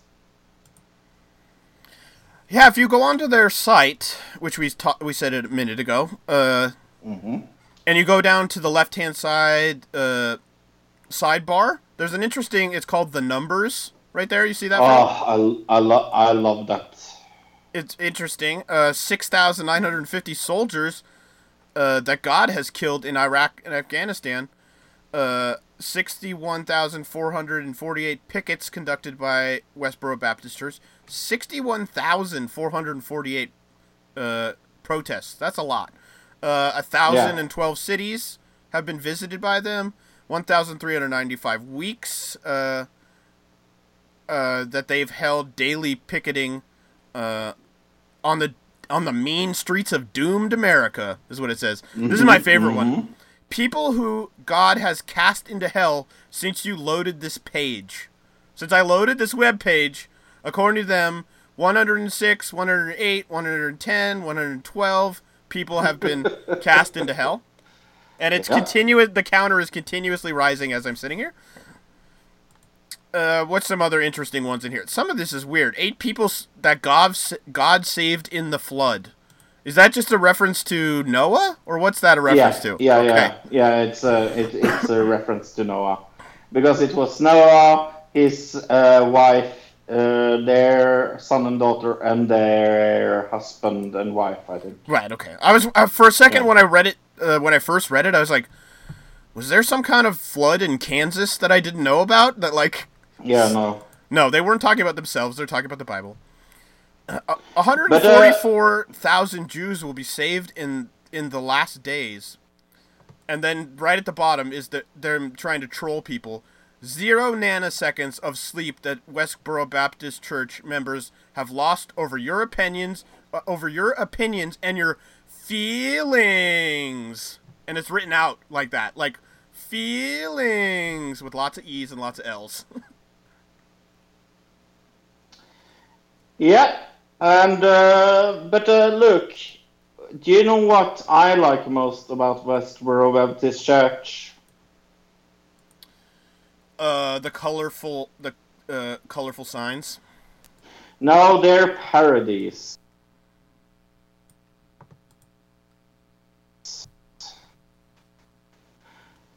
They are the anti-weird. They have so many parody songs. I didn't really watch any of them, but go ahead. Oh, they are so incredibly fantastic. Should we play one? No, I don't. Well, no, Oh, no. Okay. we don't know But what's yeah, going to be in there. You know what I mean? And then we have some British cigarettes. yeah. And, yeah. Yes. But their happy parody is really funny. Not funny at all. But they have so many parody songs. You have no clue. I think they loved Weird Al Yankovic and they thought, oh, let's do that just in a Christian way. And what is kind of fun with that is like they hate everything that's like nowadays, but they make parody songs. What? Right, but I mean, like I said, we just went back to that thing in the numbers, and they clearly like to troll people. Like, your feelings. They have that, like, high school mentality, it seems like a little bit. Yeah. But yeah, I listened to so many parodies. Like "You Are Going to Hell" was a good parody. What is that a parody of, though? Like they all say like what the song they're parodied. What's that a parody? Oh, of? there's the Ballad of Lazarus and the Rich Man is a parody of Adele's "Hello," for example. Right, exactly. They did a parody of Counting Crows. Yeah. Foo Fighters. So many things. I see Taylor Swift, Stone Temple Pilots, The Eagles, Talking Heads, Merle Haggard, Prince. They're pretty much all over the place with their parodies, yeah. So, at God Hates British Cigarettes, there's open letters to people. For example, open letter to Blake Shelton. Do you know who that is? No. You know what? It sounds like a country singer, so I'm just gonna go with that. Yes. Was I right? Yep. Okay, well, and he needs to change his name because he sounds incredibly generic. But okay, continue. Yeah, and they have like open letters to so many people. I thought I saw some. They had an open letter to Trump as well. Before, at least they had it. But it's probably updated or whatever since whenever. But yeah, their website is not a great website. Like, it might be good if like you were part of their organization or whatever. But as far as like trying to get information about them and their beliefs, the website does not have a lot of that. It's got a lot of like audio sermons, which I guess if you were to go through and listen to the audio sermons, that might do it. But I'm not going to do that to get the information. Nope. A lot of video news, like YouTube stuff, and they also have a blog. Oh yeah, of course. Of course. And then one of the interesting things I saw was their picketing schedule. Obviously, like what they're going to be picketing in the next bunch of days. So this weekend is what is on this so far, and most of them look like churches. So we got a St. Paul Episcopal Church, Unitarian Universalist Church in in Walnut Creek, St. Mary's of Immaculate Conception in Walnut Creek, and then down here at the bottom, this one's weird, Rancho Romero Elementary School in Alamo, California. What the hell? Shall we look at the news release of that? Yes, I've already seen it, but I think we should read a bit of it. Yeah. Yes, because I have it in front of me. Lord willing. All right, you just turned into a robot. The Baptist Church will be. No, robot. You're a robot. You read it then. You're a robot. You read it. You read it. All right.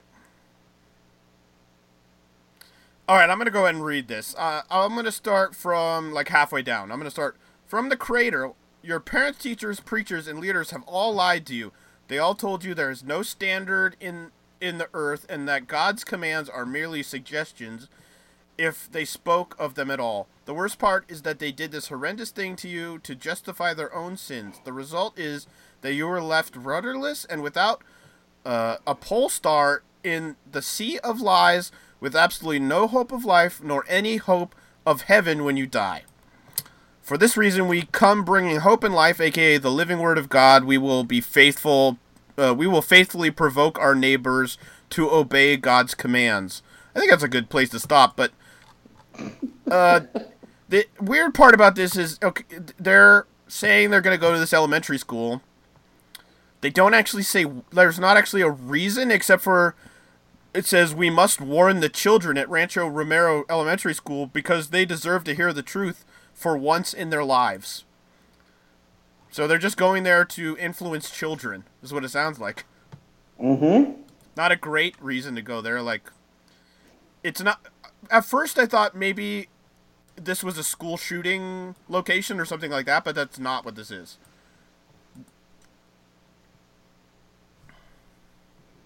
But have you looked at their facts?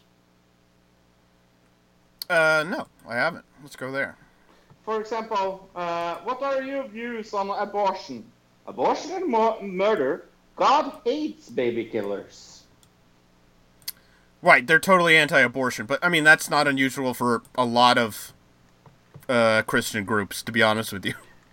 Yes, but here's one of the things that I actually like. What are you trying to accomplish? First, our goal is to preach the word of God to the crooked and perverse generation.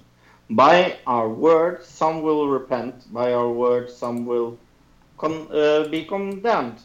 Whatever they hear or whatever they forbear, they will know a prophet has been among them, and Solomon's job of believing Christians is to preach the gospel to any creature and warn them to flee to the wrath to come.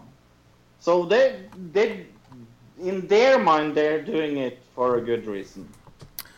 This is just like a lot of the cults or things we've covered, where like you boil it down enough and you can find the good things they believe in, and the like the way they justify these things. I mean, the good things, I guess, that you can boil it down to in this case are they're anti-violence. They're completely anti-violence. So that's why they're against war, or they're like with the God hates soldiers thing. They believe that God kills soldiers because they're being violent. So they're against that. So when they say like God loves dead soldiers, which I saw one of their signs, they're really saying God hates violence, but they're doing it in a very provocative way. Another thing they're against is racism. Believe it or not, they're very anti-racism. It says here, the church's founder Fred Phelps was a veteran in the civil rights movement in the '60s. The church's disapproval of racism and physical violence put them against groups such as the neo-Nazis and KKK, as stated on their website. We don't believe in physical violence of any kind, they say, and the scripture doesn't support racism. And yeah, so they're...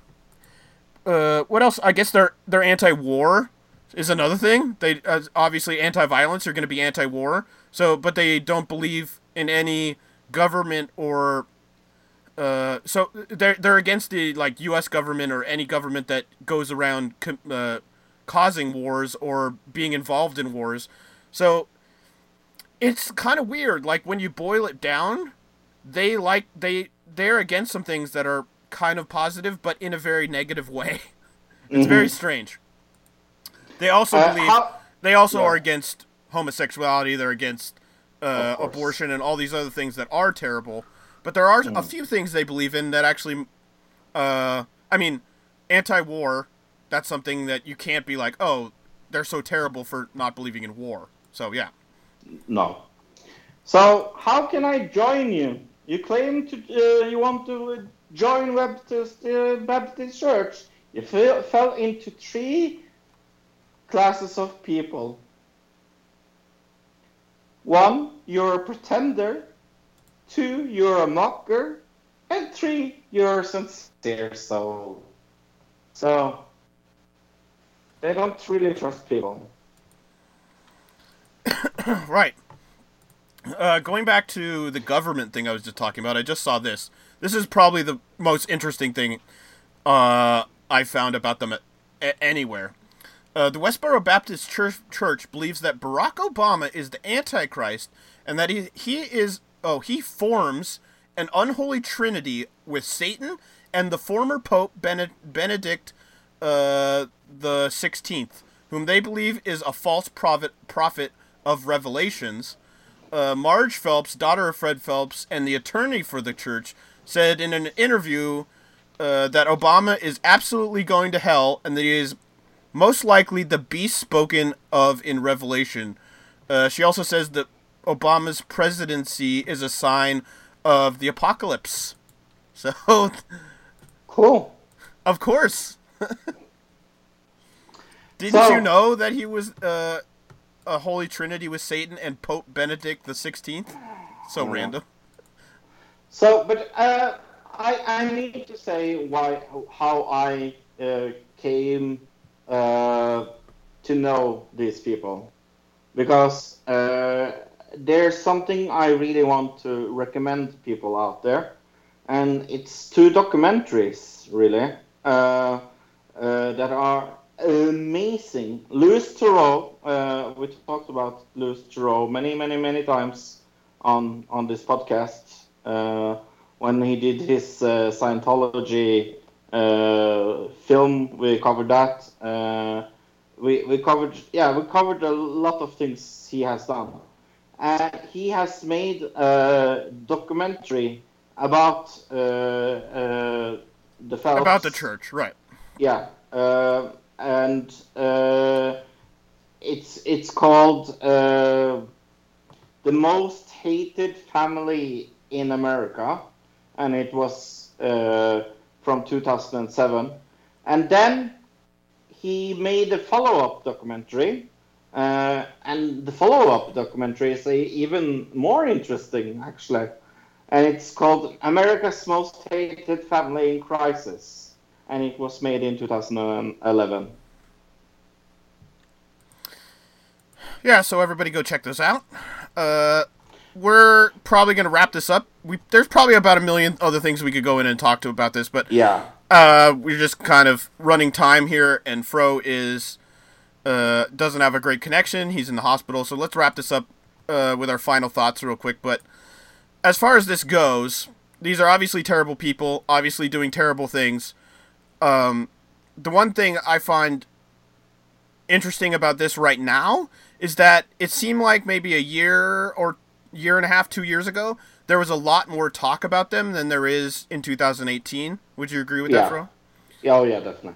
I think during the Black Lives Matter stuff, there was a lot of talk about these guys, and I think it's kind of fallen off. Maybe since Trump got around, everybody's talking more about Trump than Westboro Baptist Church, but I've actually been to multiple protests. I don't think you knew that, Fro. No, I didn't.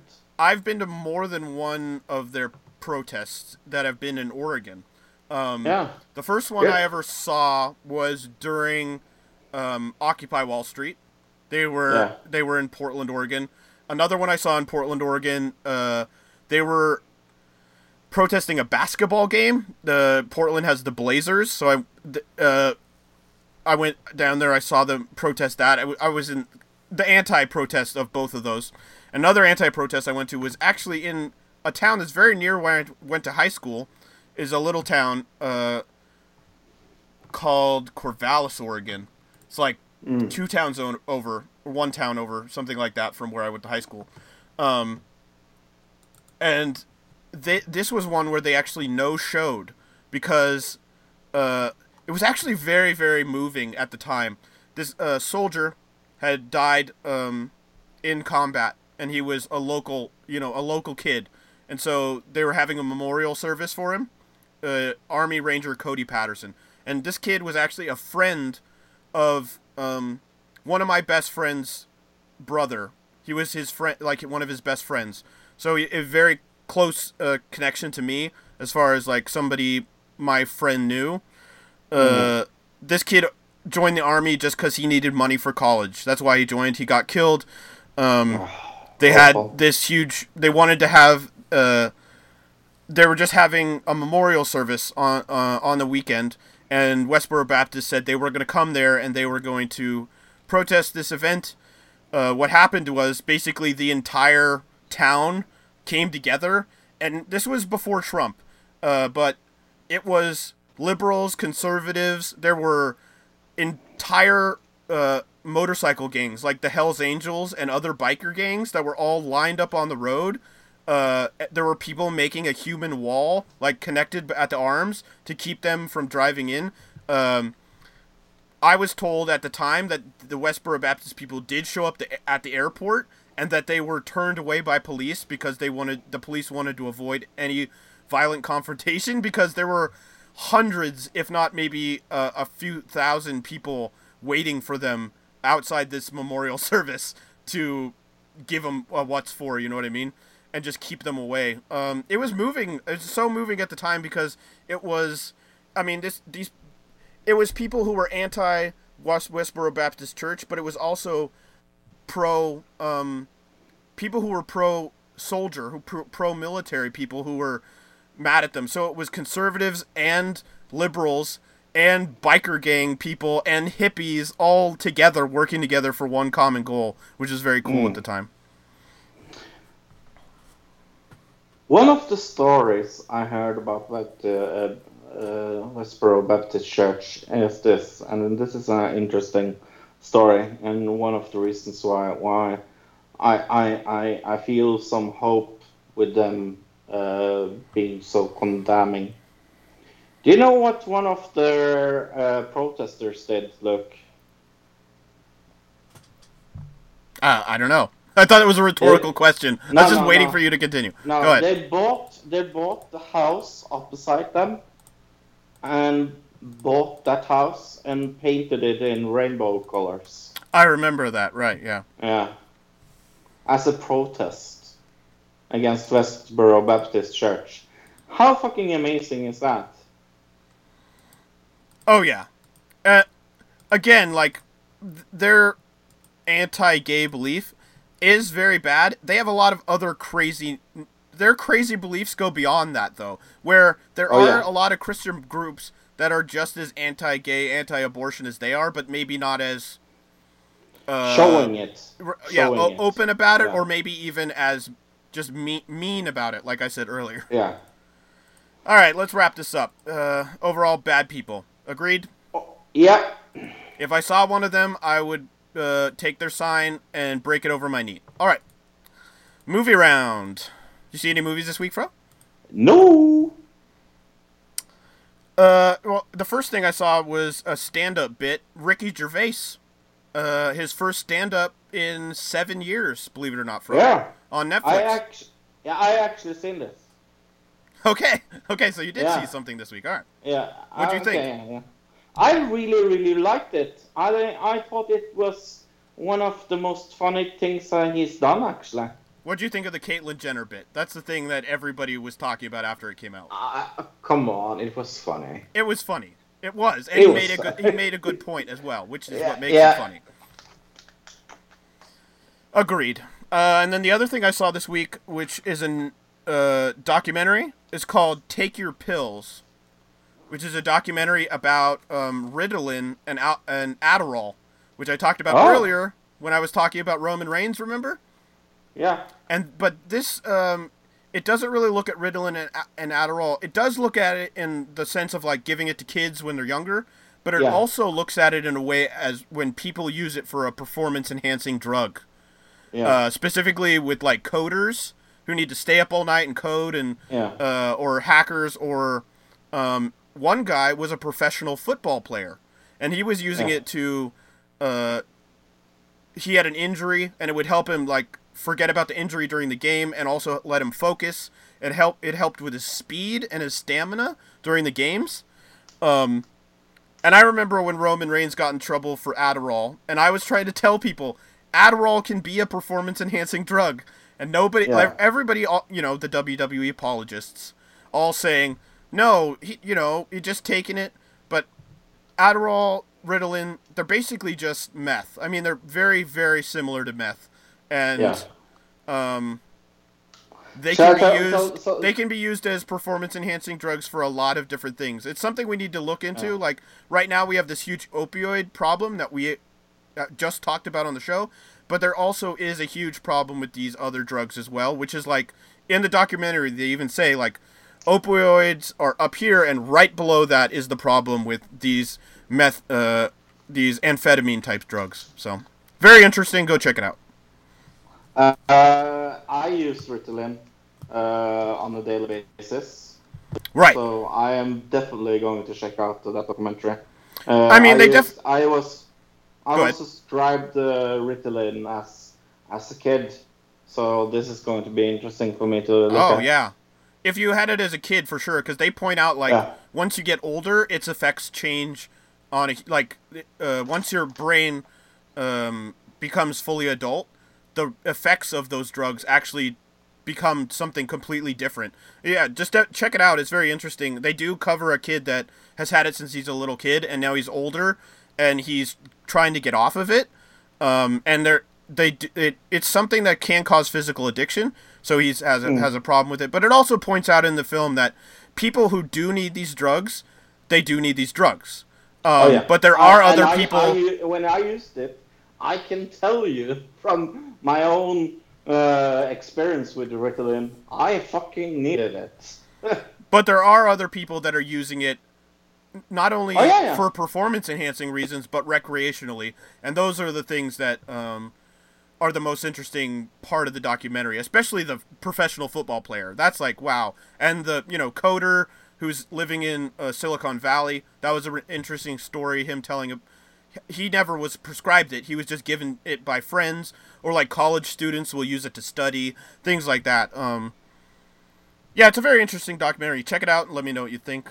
That was the movies I saw this week. Cool. And we are going to watch the audio trailer for Tomb Raider. Do you know that SF is for Swedish film? I did not. I figured it was San Francisco, but all right. Mm. There's an organization called Trinity looking to start a global genocide. Okay. I know where my dad went. It'll be an adventure. This is definitely not. This is definitely not female Indiana Jones from that first scene. So the subtitles on this trailer is Swedish. Oh right, this is an international trailer, so yeah. I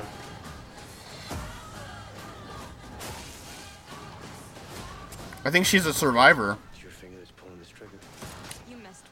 That's a bad song for this. Shouldn't Lara Croft be a fighter? She's more of a fighter than she is a survivor, right? Am I wrong here? Yeah. Alright. That was our trailer. So, Luke, what is this Oscar-nominated movie all about? Right, Lara Croft. Tomb Raider. Lara Croft is a fiercely independent daughter of an eccentric adventurer who vanished years earlier. Hoping to solve the mystery of her father's disappearance, Wait a second.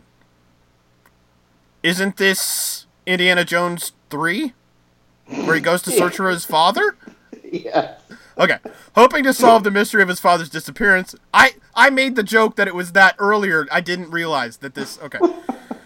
Croft embarks on a perilous journey to his last known destination, a fabled tomb on a mythical island that might be somewhere off the coast of Japan. All right, so this got 6.9 out of 10 on IMDb, 51% on Rotten Tomatoes. So not terrible, but not great. No, and you either fucking love this movie or fucking hate it. It's like and I have never seen so either or. It's like either they are giving like full score or they fucking hates it. Like for example, like there was one star review saying like really boring and rubbish film. This film was dreadful, too much cheesiness, bad acting, and unrealistic. Wow, this was bad. Very poor, predictable script. Vikinger is wooden, her character is weak, and not very bright. Insult to the franchise. Okay, and that was one. Yeah, that sounds like a 1 out of, yeah. I went to the Facebook page. It was an alright presence there. I got a few of them. Let me see. Kenneth Wilson says, the film met with mixed reviews from critics. Some criticizing the plot as paint by numbers, but also garnering the praise of the grittiness and realism of this incarnation of the franchise. While Vikander's performance as Lara Croft was praised, the characterization drew a polarized response, some describing her as capable, powerful, and an unobjectified heroine, while others called her character bland and a punching bag who is an onlooker. Wow. Here's another one from Ryan Permission. Tomb Raider is a fun action-adventure movie. Vikander, is it Vikander? I think that's right. Vikander is mesmerizing as the new Lara Croft. Rock solid action. The intensity of the 2013 video game come to life. However, certain subplots were surprising and unnecessary. Plus, part of the ending had me completely confused. But he gave it an 8 out of 10. So, pretty good. So, I have not seen Alone Together this week, because I haven't seen Alone Together this week. So, we'll call this review Alone. Aha! But yes, I saw it alone, by myself, because I'm a loser that lives by myself. No, come on. I'm just kidding. Come on. I'm not really kidding. All right, let's get into this. Alone Together, episode 9. We open up at Benji's house. Second to last episode, by the way, everybody. And you forgot to say spoiler alert, Froda.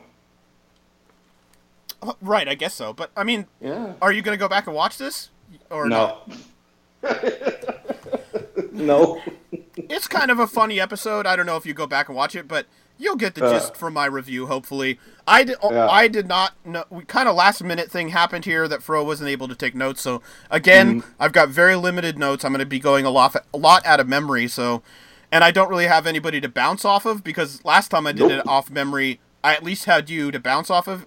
Because I watched that episode. Exactly. And I have absolutely no clue what this episode is about. Let me guess. Was it Benji in this episode?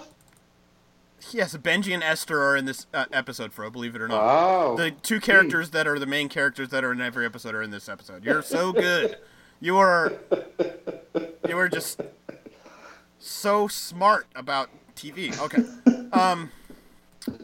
We were hoping Tilly was going to be here today. It sounded like she was going to, but I just think she did not get enough sleep. She did not show up, so she got a new mic and everything. She was going to be here today, and she was unable to make it, so that would have been somebody for me to bounce off of. But we open up at Benji's house, and Benji is giving guitar lessons to his nephew. We find out who this is. Okay.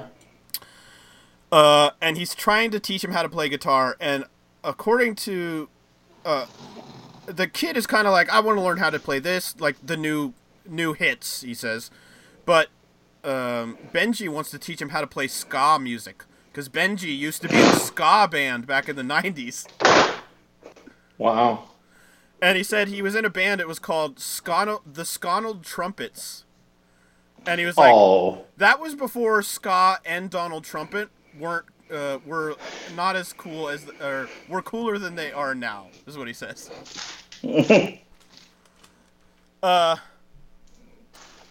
So we find out Esther's there, and Esther is making homemade slime to sell online to kids, because she's trying to get money for Rihanna tickets, because Rihanna is coming to town. She wants to go to the concert.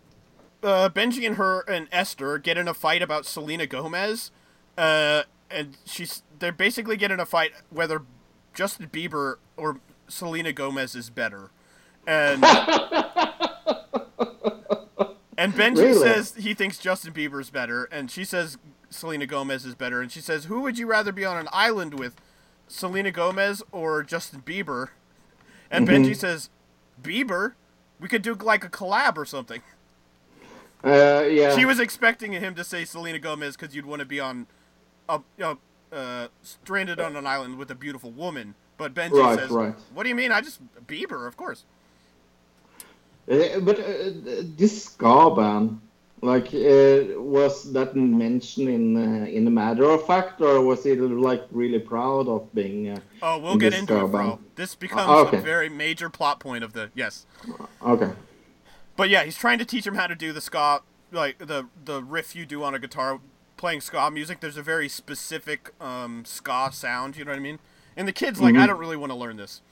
So Benji's aunt, his nephew's mother, obviously, comes to pick the son up, and we find out that the kid's gonna have his bar mitzvah soon. Is there any famous actor here that we? Yes. We have well, kind of. The aunt is played by a lady named Sarah Mornell, I found out. Okay. Who was in Star Trek Deep Space Nine. Ah. She was in Becker for like half of a season where she was the love interest. You might remember from there. She was in Judging Amy. She was also in Paranormal Activity 4, which I know you've seen that, so. Yes, I've seen that. Next, right, she picks him up. We find out that he's going to have a bar mitzvah this weekend, the nephew is.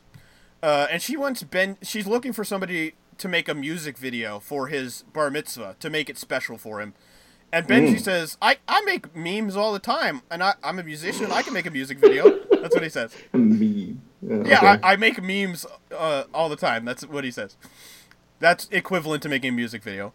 So the aunt agrees, like, okay, yeah, you can make the music video. I'll pay you. I'll give you any money you need to make it. Just let me know, and I'll pay you back, or I'll pay you up front, whatever. So we find out that this lady is very rich, which we know Benji's family in general is very rich. But the aunt as well is very rich. Yeah. How much? She just says anything it costs, I'll give you the money. That's what she says. Really? Yes. Wow. Okay. It becomes a plot point as well, because Esther comes up to the aunt and says she's looking to, she's still trying to get money for Rihanna tickets. So she asks if she needs a babysitter, any help with babysitting. And Esther says, I got out of the babysitting game a while ago, but I'm trying to get back into it. And the lady basically says, no, I don't need a babysitter right now. Because it seems like she doesn't really like Esther that much. But Benji tells Esther, after the aunt leaves, Benji tells Esther about the music video, and he says, listen, I'll put you in the music video, and I'll pay you, and my aunt will give me any money I need. You just need to help me make this music video happen. And Esther says, sure, because she wants money for the Rihanna tickets again.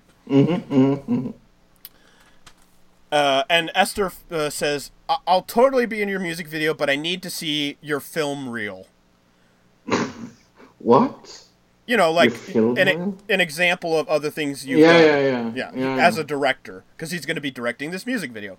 Right. Okay. So we cut to the we cut to the music video from the 90s of Benji in his ska band singing their song. God. It's Great to Be in LA or something like that. It's this ska, like 1990s ska music video. And we go out of the music video and we're in the comedy club. And Jeff, their friend, is there. And him and Esther are just cracking up laughing at how terrible this music video is.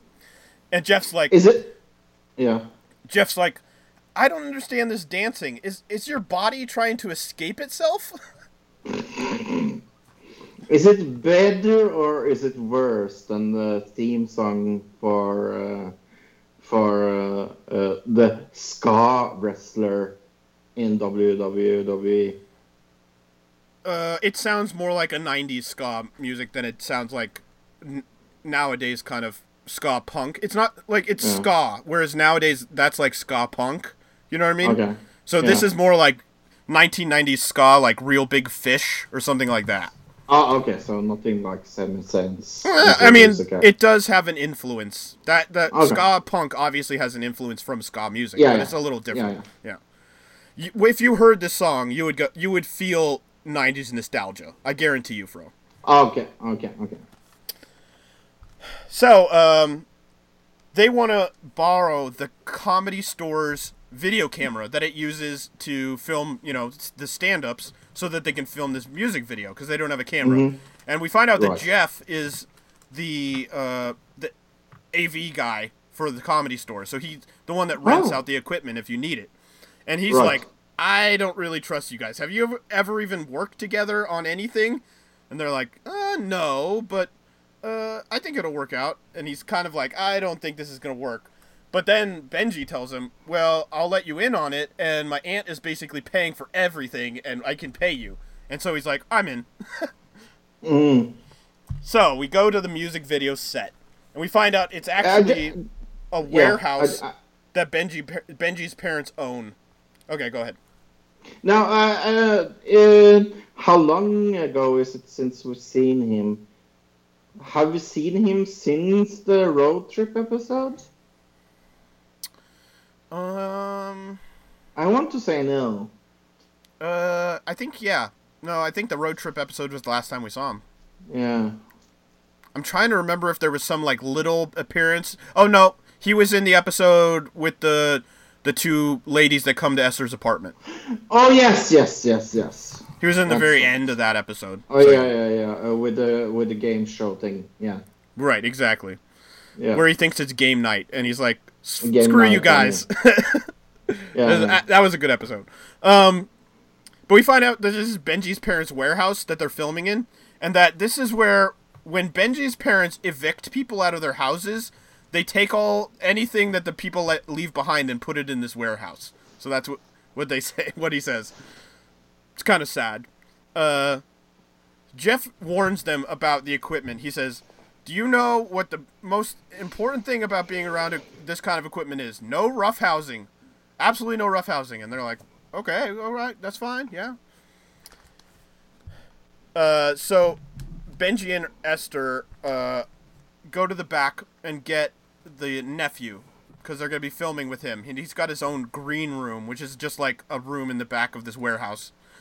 And the kid's like... How big is this warehouse? Yeah, it's a warehouse. It's a big, giant warehouse. Oh. Not super important to the story, but... No. The kid is kind of being diva-ish about doing this music video. And Benji says, stop trying to Marlon Brando me. And the kid says, is that a ska band? And he says, no. Because this is, a 16-year-old kid. Yeah. So he calls out Esther, and she's gone to wardrobe to get dressed up for the ska music video. And she comes back looking like a housewife from the 50s with like a pearl necklace and a little dress on and everything. And he's like, this is not you're supposed to be wearing ska punk like outfit. This is not what I told you to dress up in. She says, yeah, but I'm trying to get those babysitting jobs. And if the women at this bar mitzvah see me acting like a babysitter, they'll all want to hire me and I'll be in the money. And he's like, no, this is a bad idea, but she convinces him to do it. And so they film part of this music video, and the whole time he wants her to do this specific thing so that they can for the purpose of the music video. But the whole time she's trying to like take Band-Aids and like go to the kid and be like, oh, you got a boobie, and put like a Band-Aid on his arm. He's like, are you hungry? And she's like feeding him an orange and stuff to try to like get into this music video. And Benji's getting pissed off, like, I'm the director, follow my direction, that kind of thing. So him and Esther get in a fight, and they start roughhousing, and Jeff's like, you're roughhousing, I told you, no roughhousing, stop it. Benji, you know how strong she actually is. Saying, like, she's gonna beat you up, Benji, and of course the two of them go crashing into the camera, and it goes crashing to the ground, so Jeff gets pissed. What a surprise. And Jeff's like, what did I just say about roughhousing? Jeff is very good. He's a funny guy. I can see him being in stuff in the future, and me really enjoying it, like other TV shows and stuff, So he takes the camera, and he takes off, because he's like, you guys have lost your privileges, basically. So Benji's given up. He's outside, but Esther convinces him, hey, we can finish this music video. We can just use one of our cell phones and film it on that, and we'll do it. And they kind of have a moment together where they're like, we're best friends. We can push through this and make this music video. So we go to Benji's house after this, and they're both watching the music video. But we don't get to see the music video. It's just them watching the TV. We never see the TV, and they're both like, yeah, I'm so glad we got this done. We're best friends. We actually made this happen together with our blood, sweat, and tears.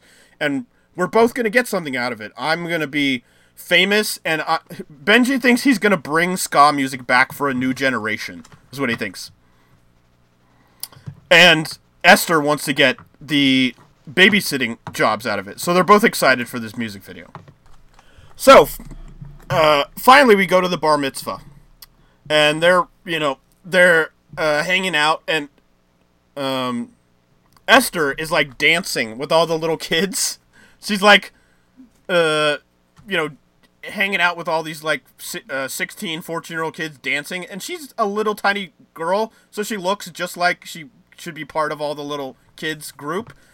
And all the parents are looking at her like, who is this person? And the aunt comes up and she says, okay, we're going to show this special music video that Benji did for his nephew, or with his nephew, sorry. And they start showing the music video, and the nephew has re-edited this music video, and it has whole different music on it. It doesn't have ska music in it anymore at all. And he's edited out a lot of the ska music stuff, and all it is him with Esther in this outfit, and her like taking care of him and hugging on him and like kissing his boo-boo better and feeding him oranges slowly into his mouth. And the song is, I love my babysitter, I want her to take care of me. Like that, it's like him singing about how much he loves his babysitter. So all the people in this bar mitzvah are like, oh my gosh, this lady is a child molester and this kid is in love with his babysitter. So it's super creepy. And everybody starts to get mad at Esther, and they're all looking at her like, one guy says, she was dancing with my kids earlier. I thought she was just another kid. So they get kicked out of the bar mitzvah, obviously. Even though neither one of them edited this together, it was the nephew, who is, I don't know, you just have to see it. There's one part where there's emojis all over the screen, and there's like yeah, you'd have to see the emojis and everything. A very funny ending part there where they get kicked out of the bar mitzvah.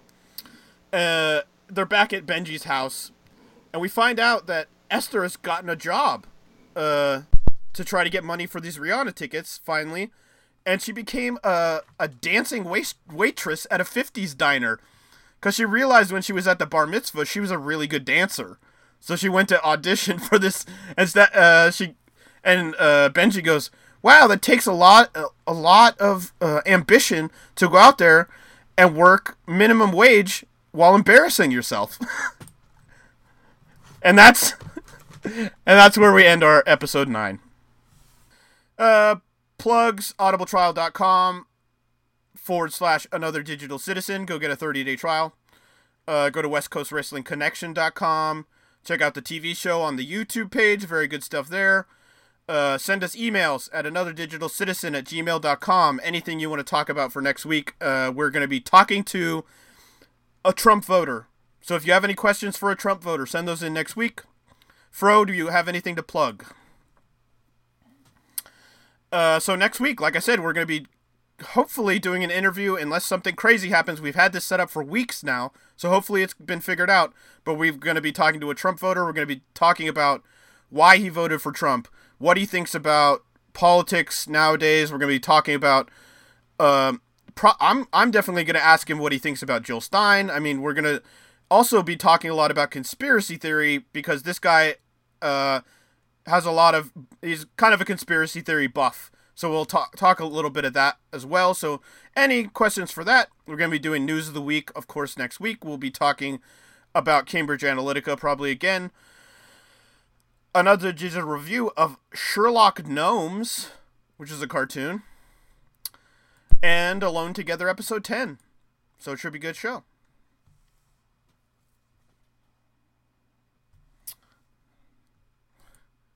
Goodbye to everyone.